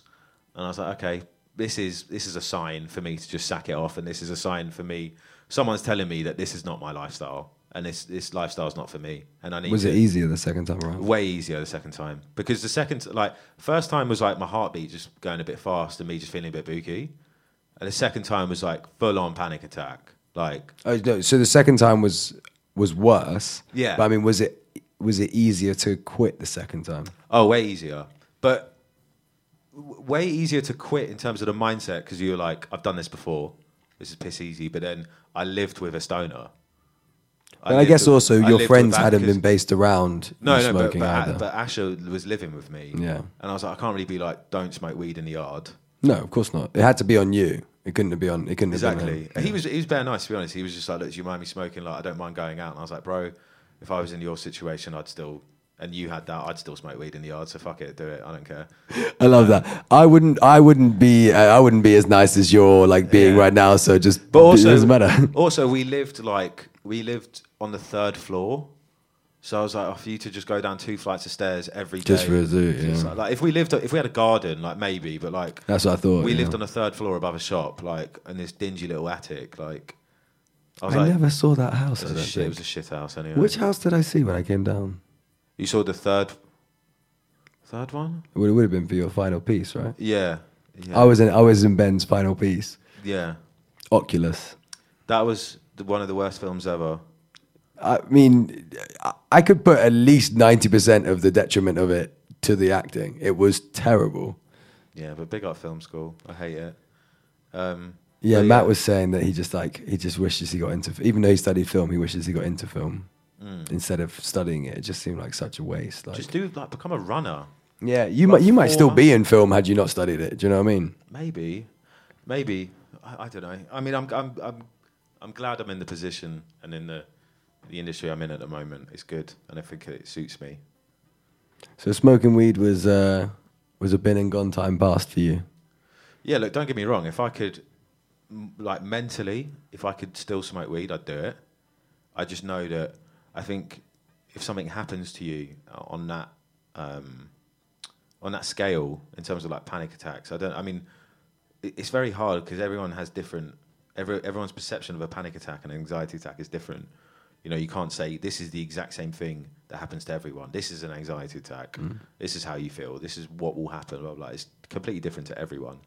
And it's almost like a trigger in my mind that, like, I know if I do that, that will happen. So, for example, so I haven't smoked weed since I was, 22, yeah? I'm 28 now. Okay. I accidentally had an edible, like, a year ago. Accidentally. Accidentally. Well, there was, I was at a mate's yard, and he had this, little sweet jar thing. Looked like cola bottles from Haribo. And I was like, oh, wicked, bang, cool. Took 2. And he was like, oh, no, wait. I was like, what? And he's like, they're edible. Obviously, I'd munched them already. He was like, they're edible. Both of them. Yeah, I just put them in my mouth and just munched them straight away because I just thought they were just like sweets. He's like, no, they're edibles. And as soon as he said they're edibles, panic straight away. I was like, oh, my God. And I literally went to the toilet and made myself throw up straight away. And literally panicked and shat myself. But imagine if he didn't say they're edibles, I could have had a great time and been like, "Oh, feel a bit weird." Exactly. But it's kind Although of fun. 2 of them, I think, probably would have hit you pretty No, hard. but I mean, they weren't like the hardcore. They're probably like a milligram. They weren't like the hardcore ones. They're probably more than 1 milligram. Is that a lot? I don't know. That's nothing. But anyway, what I'm saying is if he hadn't told me, I might have had fun and I might have enjoyed it. But it's the thing of him going, nah, they're edibles, they got weed in them, and that's like a trigger straight away of me going, fuck, I'm gonna have a panic attack. I have that with vodka. I need to get it out of my system now. You could give me a drink with vodka in it, but so that I couldn't taste it, and I would just probably get drunk. But as soon as you told me there was vodka in it, I'd just start projectile vomiting all over everything straight away. I don't think there's a drink that has vodka in it that you can't taste vodka. I mean that's kind of. I mean, vodka just tastes like window cleaner, so I wouldn't. Yeah. I wouldn't order a drink that tastes like window cleaner anyway. Unless it was really, really weak. But I only drink brown liquids anyway. Like in terms of alcohol, it's just like rum, whiskey, bourbon. Like that's it. Like it's just Hennessy. Henny. E&J, that evil juice out there. E&J is butters. I'm sorry. I wouldn't turn it down. Is butters. A little bit of brandy. You know, like a little bit of brandy? No, I know it sounds washed, but I only like drinking Cavassier and Hennessy because I think the bottle was cool. You're such a clout chaser. That's how I started it. But Ben's whole life is about clout. No, that's how I started drinking it. He just wants to hold the bottle upside down in his hands. I'm sorry, if you're a kid, so if you're a guy and you've never thought to get a photo of a Cavassier bottle and hold it and stunt, you are lying to yourself. I think you're a bit of a gin guy. I've been out with you a lot. You're a bit of a gin guy because your gym stuff, like. Yeah, I did have a phase, but now gin's it's so bitter. I mean, I hate gin. I've always hated gin. Now I'm at a level where I can have spirits without any mixers. I can just put a bit of ice in it, and I can kind of drink anything apart from Sambuca. So, Hennessy, brandy. I mean, I wouldn't really drink gin straight. It's kind of buzz, but like gin straight's horrible. I'm more of a whiskey man. Like, more of a whiskey man. I'd rather instead of if you're going out to a party or something, instead of buying like a pack of 6 beers, 6 cans, I would just get a bottle of whiskey and just sit really. Yeah.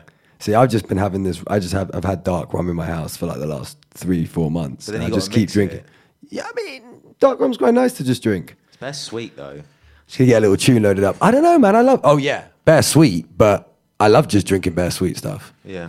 Like I'm on a no sugar for January, and it's starting to kill me. I'm only 6 days in. The rum definitely has sugar in it though. Yeah, I'm not drinking. Okay, good. All right.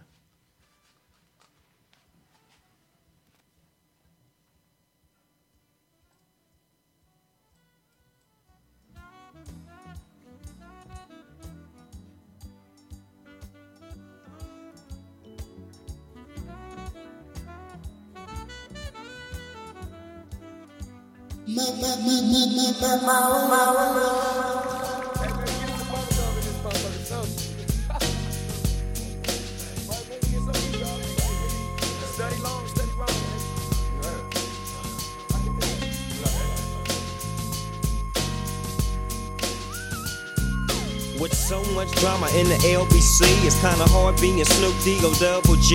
But I somehow, some way, keep coming up with funky ass shit like every single day. May I kick a little something for the G's and make a few ends as I breeze through 2 in the morning and the party still jumping cause my mama ain't home. I got bitches in the living room getting it on and they ain't leaving till 6 in the morning. So what you wanna do? Shit, I got a pocket full of rubbers and my homeboys do too. So turn off the lights and close the doors. But what? We don't love them hoes. Yeah. So we gon' smoke an ounce to this. G's up, hoes down, while you motherfuckers bounce to this. Rolling down the street, smoking in love, sipping on gin and gills. Laid back. With my mind on my money and my money on my mind. Rolling down the street, smoking in love, sipping on gin and gills. Laid back. With my mind on my money and my money Now on my back, mind. I got me some Seagram's gin. Everybody got their cups, but they ain't chipped in. Now this type of shit happens all the time. You gotta get yours, but fool, I gotta get mine. Everything is fine when you're listening to the D.O.G. I got the cultivating music that be captivating he who listens to the words that I speak as I take me a drink to the middle of the street and get to mackin' to this bitch named Shady. She used to be the homeboy's lady. 80 degrees when I tell that bitch, please raise up off these NUTs, cause you get none of these at ease. As I mob with the dog pound, feel the breeze. Biatch, I'm just rolling down the street, smoking in love, sipping on gin and gills. Laid back.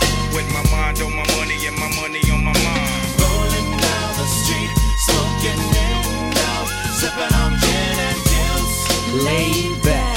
With my mind on my money and my money on my mind. Later on that day, my homie Dr. Dre came through with a gang to Tango Ray.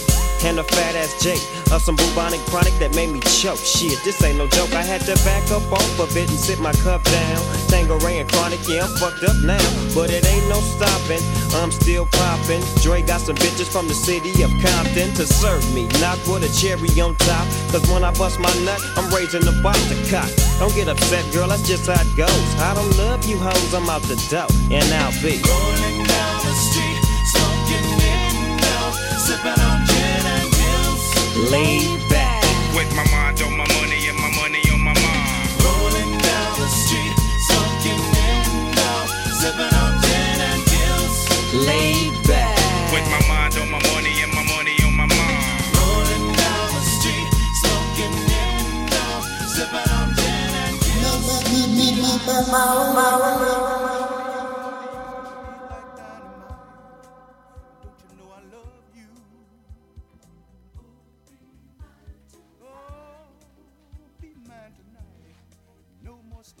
Hello, hello, hello. We are on the radio. That was from my last show. We are on the radio. Radio, friends. radio friends. Is my mic still muted? No? No, your mic's good, baby. Is it good? Yeah, I'll just turn it up a bit on the monitors for you. There you go. There we go, yeah. Let's get a little check, 1, 2, check. So what are we saying? We've got half an hour left. We've got That's half not an mad- hour left. It's not mad quick, I'm not going to lie. Oh, bro, that's what time flies when you... I mean, we've played like 3 songs. Time flies when you're having fun. That's what it is. Do you know while we were playing that song, for some reason I was thinking about the videos that we used to make. Me and Ben used to go on camping trips together. We used to make these random videos. Please don't. But then when we came home, we like made a wrestling. Are they still on YouTube? Oh, I don't know, man. I don't know. I'm not putting the names out there on the internet. Like, as in, we're not putting the names out on this radio show. It's not No, we happening. can't. We can't. But we'll put them somewhere. Yeah. We might change the names. But then we did one where we wrestled. Do you remember we did the mirror camera and we were upside down for a bit? The choke slam, the steel chair, all that stuff. I remember the steel chair and the choke slam. The steel chair. I remember me jumping. Do you remember your mum had that Previa? Yep. I remember me jumping off the Previa onto a chair. Breaking it. Yeah. Do you remember kicking the ball? So there was no ball games in this little campsite. And me and Ben were obviously kicking the ball to each other because we're rebels. Rebels at 12 without a cause. Ben's behind this guy who's coming to tell me off. And he's just aiming the ball at this guy's head. I mean, he's just going for it and gives a pinpoint perfect pass of precision with Paul Scholes. I told you, I can literally give me a target and I'll hit it from This was anywhere. 12, guys. This was 12. And just sweeps just past his head. Like, he doesn't hit him, but it was just so... Oh! Could have been perfect. It was brilliant. It was brilliant. Also, I remember from those videos, we were like 11 or 12, my voice hadn't broken.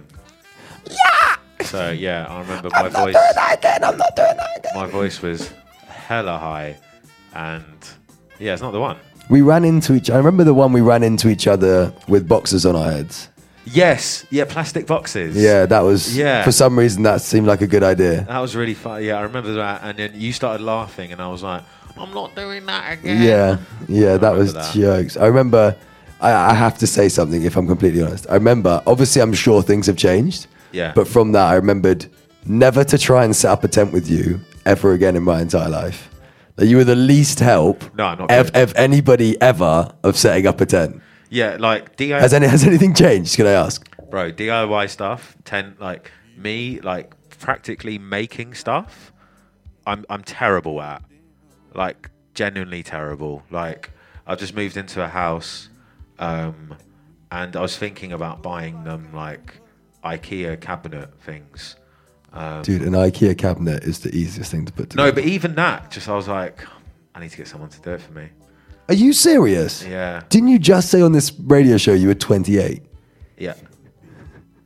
I'm just not good at that. I will come and build it for you. No. I mean, now I don't need the cabinet anymore. Thankfully, I found other spaces to put that stuff in. But like, it was so worrying that you would have to build a cabinet that you just gave up. You were like, I have to find other space for this. No, I was just like, I'm just going to sell these clothes.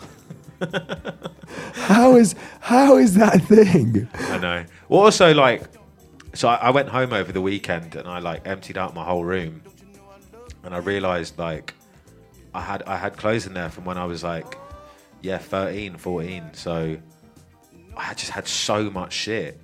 30. Yeah, surely none of that fits. Yeah, no, obviously none. Yeah, none of it fits. But I'm saying because I had the same room since I was like 11 or 12.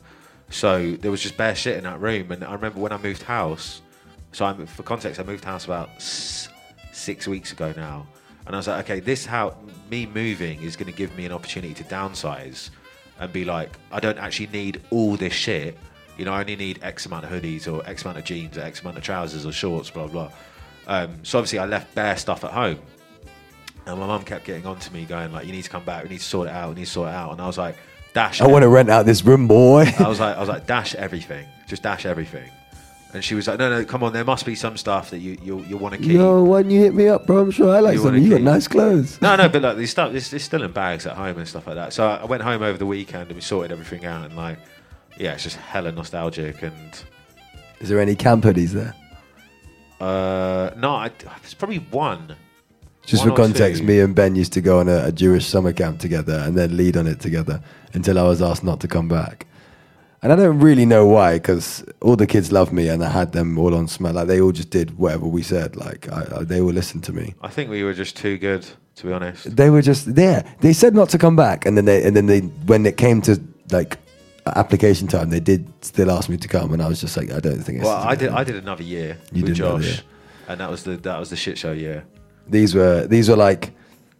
They were like activity camps, but you also had to learn about being Jewish. It probably put me more off Judaism than it did put me on to Judaism, if I'm completely honest. Yeah, it was like, come learn about Judaism for 2 weeks, but you'll go like... Go-karting. You'll go go-karting. And rock climbing. But you won't go go-karting every day. You'll do one go-karting in 2 weeks, and then you'll do 4 hours of Jewish learning every day. Oh, and pay us loads of money for it. Yeah, but we enjoyed it when we were kids. Like, well, it's also just a way to chirp girls, just to kill things. We did like that was like... It's like you're away for 2 weeks with just like 100 gal. You know, it's just bare easy just to chat and flirt and get your game up, really. Yeah, even if you I'm not saying it was like a fuck fest. Obviously, no, we're children. You're but it's like but in terms of just like being around girls and flirting and just like busting jokes and just like becoming a little bit more confident as a boy and trying knowing what works and doesn't. Yeah, what clearly annoys people and stuff. Yeah, do you know what I mean? It's a practice ground. As much as that sounds horrible, I don't want to talk about any of the like attempts or anything like that. It's just. I remember smiling Alex once. I remember. Remember what? Smiling Alex's wrist. Oh, with the lighter. Yeah, I remember those kind of things. Yeah, but he's not a girl. No, I'm saying I don't want to talk about any of that. Because we're kids and it feels weird, right? Yeah. So I remember all the like heathen stuff we did. Yeah. But I remember when I was security, I made a kid stare in a bin whilst I watched Anchorman. And then, because he was just being naughty, so I was just like, go over there and look in the bin. Yeah. And not like search through it, but just stare in it. And I was watching Anchorman and he laughed. So I put headphones in. Just the amount of shit you could get away. Do you remember the one leg up thing we did? Oh God, children, bro. So for context, like you're a kid on these camps, yeah. So you're like what 12? You're 12 up to 15. I think it starts at like 9, but it goes up to 15, yeah. The one leg thing was on the 12, 13s. Yeah, and you become a leader when you're 17. So me and Toes must have been 18, and it's not all the leaders are 18. They're like 18 to like 22. So we were leading these kids who are like 12 and 13. And we were like, on the second day, we were like, okay, everywhere, all the leaders bust tracksuits, yeah. Did we not do it from like when they arrived? No, we did it on like the second day or something. But we were like, okay, bust tracksuits, but put one leg up, like roll one of the legs up to your knees. Don't say anything. If anyone asks you about it, don't say anything. Just be like, that's it, bro. Just be like, that's the style, man. That's just relax your 12-year-old self. And literally, I'm not even joking. Within 4 days, kids started rolling up their tracksuits. And we were like, we started something. And then I think it was probably a week in, we switched the leg and just started taking the mickey out of the guys who are doing the wrong leg. Guys, if you're going to do it, do it properly. If you're going to do it properly, don't take the piss out of the culture. Come on, do hold tight all those kids that were hell. I remember one kid on one of them, was so rude to me at one point. But when I say so rude to me, only so rude to me in the context of me being a leader and telling him to come down for dinner and him being like, no, fuck you. And I was just like, oh, what? Didn't you say something? Is this the kid that... No. When his mum picked him up? No. I didn't say anything when his mum picked him up. No. I swear you said something to the mum. No. Or you said, I will... No, No. Let's get context right, because I'm not having this go wrong. when this was back in gonna the go day when wrong. it was like, oh, your mums are this, your mums are that, your mums are this. This kid, yeah, had his hands around my neck. He's a child. Hold on, pause. Why did he have his hands? Because around they were stupid children. They were like jumping all over me, and one of them had his hands Oh, around my neck, okay. and he was like squeezing my neck, and I was like, "Yo, get off me!" And he was just like, "Oh, you're a pussy, you're a pussy," and I said, "Your mum's a pussy," and he flipped, bro. I remember he started crying. He started crying, and then I was told to like go somewhere else and be Yeah. away from him. And later on, he like came like it was like I was Frankenstein and he was the villager. He's like, "Don't worry, oh Hector!" It was like Hector and Achilles thing, bro. Yeah. I was like, "Yo, let me just go and throw this kid in the river and he'll never come out again real quick." Like, There are some. I mean, those summer camps make you realise there are some just booky people. in booky this world. people. No. I was talking. I can't even remember which kid I was talking about now. But I remember we got kids to plank when they were being naughty. Got kids to plank. Just be like, "Can you just go plank over there, like, and just I do feel your like thing?" we should change the subject because this might be a bit incriminating and a bit weird. No, we were just joke. they plank in the middle. It was fine. Like we just got them. They were disciplined, man. Yeah. Like, they We ran it like made a- the kids sing for food. We didn't fucking put that in there. Yeah. The it's people true. above us made the kids sing to eat. No, you'd sing afterwards. You wouldn't sing to eat. No, you had to sing the loudest to get fed. Oh, Remember? yeah. To go up first. Yeah. Yeah. It's God, fucking weird it was all thinking about weird, it. man. That was such a weird part of our lives. But we were on the bit where you could kind of get away with shit. Do you remember, like, as leaders, like you were allowed to go out? oh, like, don't start so about there our was nights out. there was one year where my granddad died when we were on camp. Do you remember? And they were like, yeah, you can go out. You can pick 3 people to go out with. And bearing in mind, in these camps, you're like in the middle of fucking nowhere in Wales. So I picked Toby, Josh, and Dan, Dr. Dan. Us 4 went out. We went to this local pub, middle of Wales, like So cheap. Like Like, cheap as chips. dirty cheap, and also like 4 18-year-olds from London, and then you go into a rural pub in Wales, and it's just local lads. And I remember getting so battered. I think it was the first time I ever had a Jaeger bomb and shit like that. And I just remember coming back and like being. I'm not seeing any children. I'm going straight to my bedroom. No, we Listen, went and smoked a zoo or something.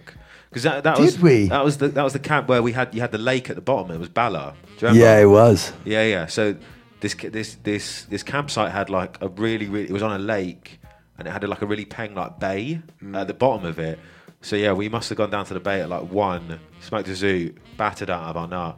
I remember walking back and we walked past where the kids were staying, and it was like just being like, I'm fucked. This is so stupid. But realizing you could get away with it because obviously granddad thing happened. But I feel like that's just not allowed now. You're not allowed to just go out and just go get pissed and just No. like. And also like I also think just people are so much more weary about everything around kids nowadays. Anyway. Yeah, I remember them saying like, "Oh, you can go out, but like, don't drink." Well, fuck you! But are you that stupid that you think like 4 18-year-olds are going to go out to Wales on their own and not have a pint? Like, Oh, do you remember the one the year fucking before when we were on a TID or something? And it was like we convinced those people that like Josh Wise was getting married, Sam Touchman played for Arsenal. No, Sam like turned up at people's doors naked with a suitcase all the time. Like, that was his thing. My uncle or something. I was like, yeah, something weird. Do you remember that? I remember that. I think I still have that girl on Facebook, you know. Pause. Jesus. Yeah. Wow. Anyway, wow. Jew Right. camp. That was, whoa. Out of context, that always sounds so bad, man. I always feel like that sounds so terrible. Yeah, because when people ask you what it is and you just go Jew camp, it doesn't sound great. No, does it really just sounds It sounds bad really to bad. any non-Jew, but for us Jews, it's just summer camp, isn't it? It's what you do as a kid. It's just It's fine. It's just like a quicker, easier way to say it. My mum hates me saying that word. Like, she is Yeah. so against it. Because otherwise you just say it in like some, I don't know how else you'd say it. RSY. Jewish summer camp. Summer camp for Jews. Summer holiday for Jews. Do you know, I always thought the Jewish free school was a weird name because I always thought if it was Jewish free, it means it's free of Jews, or it means it's free for Jews. But if you weren't Jewish, you could pay to go there. No, I think it's what you said is free for Jews. No, free of Jews. Jewish free school feels like it's like, oh, it's free of Jews, which seems like a really weird thing to name a school. Yeah, Or do for a school, like just no Jews allowed. Like, Yeah, it's a weird name. Do you know what I Just mean? name it Jewish school. JS. JS, Jewish school, Jewish bro. school. Or Bang. Jewish studies or whatever. Yeah. I got kicked straight out of Jewish studies. Me and Sam Pepper got kicked straight out of that. That was my only B in GCSEs. Jewish studies. Well, the rest of them were lower. C's. That is so deep. That is so deep. I know, but I didn't try, man. I was a stoner kid. Didn't give a Smart, shit. I promise. Oh, see, I was the opposite of my GCSEs. Now imagine I got a C in PE because I got sent off in a football game. Swear you got sent off in your game Yeah. where you were being like assessed. Yeah, because the other team knew we were getting assessed, and we were playing Northbridge House, and a lot of so for secondary for my GCSEs I went to King Alfred, and a lot of our year knew all the boys in Northbridge House, and they knew we were getting assessed. They knew the boys that were playing PE, studying PE were getting assessed that game, and this guy was just chatting shit to me all game. Like, if I did one little thing, he'd be like, dead touch, you're shit. What are you going to do now? Come on. Like antagonising the fuck out of me, basically. Like I do to learner drivers when I'm on the road and I Yeah, see them on and a test. I think it was probably 80 minutes in. And also we were losing. We were losing like 3-1 or something. And I was playing centre-back that game. And I hate playing centre-back. Especially, playing centre-back's good if the other centre-back you're playing with is very good. But Yeah, at it school makes you look better. At school level, the other centre-back you're playing with is normally shit. It's normally like, school, it's normally like, okay, who's the biggest and fattest person? Put them at centre- Ex-rugby C team kind of Ex-rugby, player. who's the big guy that kind of wants to play football now? Put him at centre-back, bang. Whereas I was the one that was like, I can actually play football and I can actually play centre-back, but I need someone... So you were the good person who the other person would then feed off. I'd normally play left-back or left-back or left wing or something, but for that game I'd play centre-back. So anyway, this kid has antagonised me all game. 80 minutes in, we're losing 3-1. The corner happens, and there's this little trick of like marking people where you pinch their hip before they jump, because it will basically throw them off balance. So if they're in front of you, you just pinch their hip, and they'll either turn around and be like, oh, what the fuck? Or it will throw off their jump, so they'll jump in a different angle. So I did it to that guy.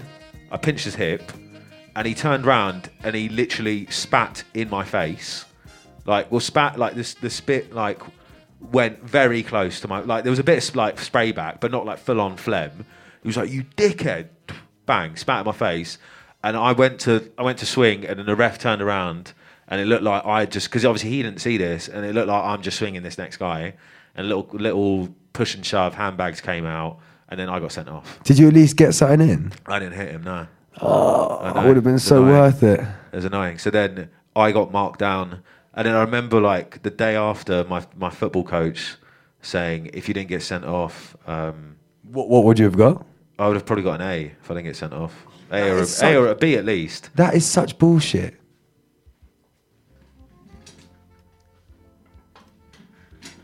Sorry, I was a little bit tangled in my seat there. That is such bullshit. I remember getting in the assess for my volleyball PE, I broke my ankle, and I still got a good mark, and that was quite vibey. But I hated all that shit. GCSEs, A level, all academic bullshit. I do not miss school at all. Oh no. But I do miss this. It's been very fucking jokes. We haven't sat down and chat like this in fucking ages, man. Reminisced and just gone in. Yeah, I'll come back if you want. Oh yeah, we'll definitely do one where we just do a Ben Techie guest about you when you feel like you want to. But I think you should just come back as a regular, just couch sitter. Yeah, whichever, man. Whichever. Like I say, I'm still working out what the fuck this is going. I don't know. I still don't know where this radio show is going, so I'm still working out what the fuck it is. But Yeah, we went very off topic and but that's the fun part, because that's when you know you got a conversation to talk about. yeah, well, I It's mean, not some one-word shitty little answer. dude, I'd keep going if there wasn't a pre-record in 5 minutes or 10 minutes. I'd just keep going. I've got one tune lined up for the very end that's just, if we're going nostalgic, it's nostalgic as fuck. All right, so what can we talk about in 5 minutes then? What do you mean in 5? What can we talk about in 5 minutes or 4 5 minutes? I mean, in 5 minutes we can talk about a lot. 4 5 minutes we can talk about a little less. Well, we've got 8 minutes, and then the We can last talk show about will the fact that so Ben says he's lived in his new flat for 6 weeks, right? I've lived in my new flat for now 12. I went to Ben's flat in the first week he got there. Because I had a welcoming party. You It didn't. wouldn't have mattered. I offered to come any day that You week. didn't have a welcoming party. I offered to come Are any you day. going on about how I haven't seen your place yet? Huh? Are you going on about Yeah, how I yeah, haven't seen your place? yeah. Ben still hasn't come to my house. You haven't had a party. I had to invite him to radio, which was an enticement to come and meet me, to then come to my house because it's right next to my house. It's a good trick, though. It was a good trick. Yeah. It was. I think I would have did. come regardless. But the only reason you came to my house is because when I moved in, I had something called a housewarming party. Bro, I moved You in and haven't I had a moved in and it's housewarming just like party. COVID shit. Like, Yeah, but obviously it wasn't mental numbers. If the feds are listening, it was only yeah, like yeah, 10 yeah, people. yeah. No, your flat's peng, man. It's like modern as shit. Yeah, but it's not a party house though. You can't fit loads. It's good though. Yeah, it means you won't be afters. forced. You also won't be forced to then have loads of parties. Like people will be like, "No, we're not gonna have like a massive party at your house. That's silly." No, I think I'll be forced to have an afters. Yeah, like six, Because also seven. where everyone lives, like me and Josh are like slyly in the centre. It's very easy to get anywhere, like to get back from anywhere from mine, To get to yours was so easy. isn't it? Do you know what I mean? So I live in Bounds Green. Ben lives in Cali Road. We're not giving you any more information just in case you want to come and get us. But yeah, I just think it's deep that Ben's not been to my house. He's gonna come. He's gonna be like, "Oh, this is all right." It's been hyped now. I feel like it's been hyped up now. Now Yeah. you're gonna come in. It's gonna be like, "So what?" Like, Yeah, I want to watch the football at 2 as well. what in my house? Yeah, West Ham are playing Leeds. In my house. How do we watch that in my house? You got a TV? It's on TV. But I don't have any like normal TV. Oh, we'll find a way. We'll find a way. All right, look, We'll find a way. I'm gonna get my last tune loaded up for you guys. I just wanted to say thank you very much for joining me again on a Sunday morning. Now it's the afternoon. We go AM to PM here. Yeah, I really appreciate you guys coming and joining us. It's always fun to get a little bit of shit off my head. I don't really think the show is so much for you as it is for me, but it doesn't really matter to me if I'm completely honest. So yeah, it's been really fun. It's great to have Ben in. It's great to have guests in to talk to, so I'm not just rambling to myself. But it's nice to pick his brain about a couple of things as well. It's interesting. I got a couple of new answers about things that I didn't really know. And if any of you like want to hit him up, do you want to hit up your socials, Ben? Yeah, so it's at BenTechie_B. Oh my God. This happened, funny story about this. This happened when I was on One Extra, and Cyan Anderson was like, "Do you want to shout out your socials?" And I went BAN, and I was like, "Oh, sorry." And BenTechie. It always happens. Basically, I always try to fix. Anyway, it's BENTEKI _ BenTechie. Is that on everything? That's on everything. Amazing. And then DJ BenTechie on Facebook, but he uses Facebook. Me, I use. Toby uses Facebook. I'm an old person who uses It's Facebook. The Insta and everything like that. And also hit me on TikTok. Big up all the TikTok people. Oh, I've actually just started a TikTok called Kendrick Damar. Kendrick Damar. Yeah, because my friend gave me a Ken Dama for Christmas, and Okay. I just thought I'd start doing TikTok videos with the Ken Dama. So I called. We came up with it. I said Ken Damar, and he said Kendrick Damar. So Okay, we that could together we catch came. on. We could get a little vibe. Yeah. Anyway, so this is gonna be our last track. I've been T in the morning. It's TETLEY TOBY on Instagram. Boom. Don't ever use it. Hit me on Facebook at Tobias Norman. And we're out. We're not out yet.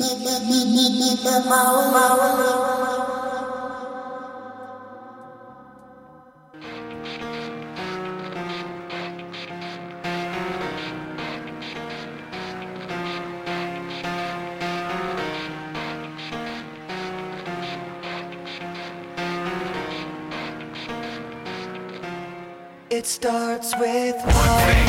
I don't know why. It doesn't even matter how hard you try. Keep that in mind. I designed this rhyme to explain in due time. All I know, time is a valuable thing. Watch it fly by as the pendulum swings. Watch it count down to the end of the day. The clock takes life away. It's so unreal. Didn't look out below. Watch the time go right out the window. Trying to hold on to didn't even know or wasted it all just to watch you go. I kept everything inside, and even though I tried, it all fell apart. What it meant to be will eventually be a memory of a time I tried so hard and got so far. But in the end, it doesn't even matter. I had to fall to lose it all. But in the end, it doesn't even matter. One thing, I don't know why. It doesn't even matter how hard you try. Keep that in mind. I designed this rhyme to remind myself how I tried so hard. In spite of the way you were mocking me, acting like I was part of your property, remembering all the times you fought with me, I'm surprised it got so. Things aren't the way they were before. You wouldn't even recognize me anymore. Not that you knew me back then, but it all comes back to me in the end. You kept everything inside, and even though I tried, it all fell apart.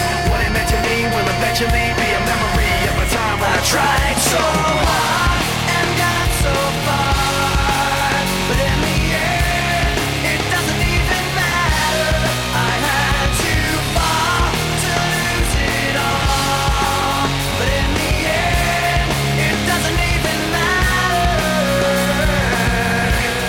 I've put my trust in you, pushed as far as I can go. For all this, there's only one thing you should know. I've put my trust in you, pushed as far as I can go. For all this, there's only one thing you should know. I tried so hard and got so far, but in the end, it doesn't even matter. I had to fall to lose it all, but in the end, it doesn't even matter.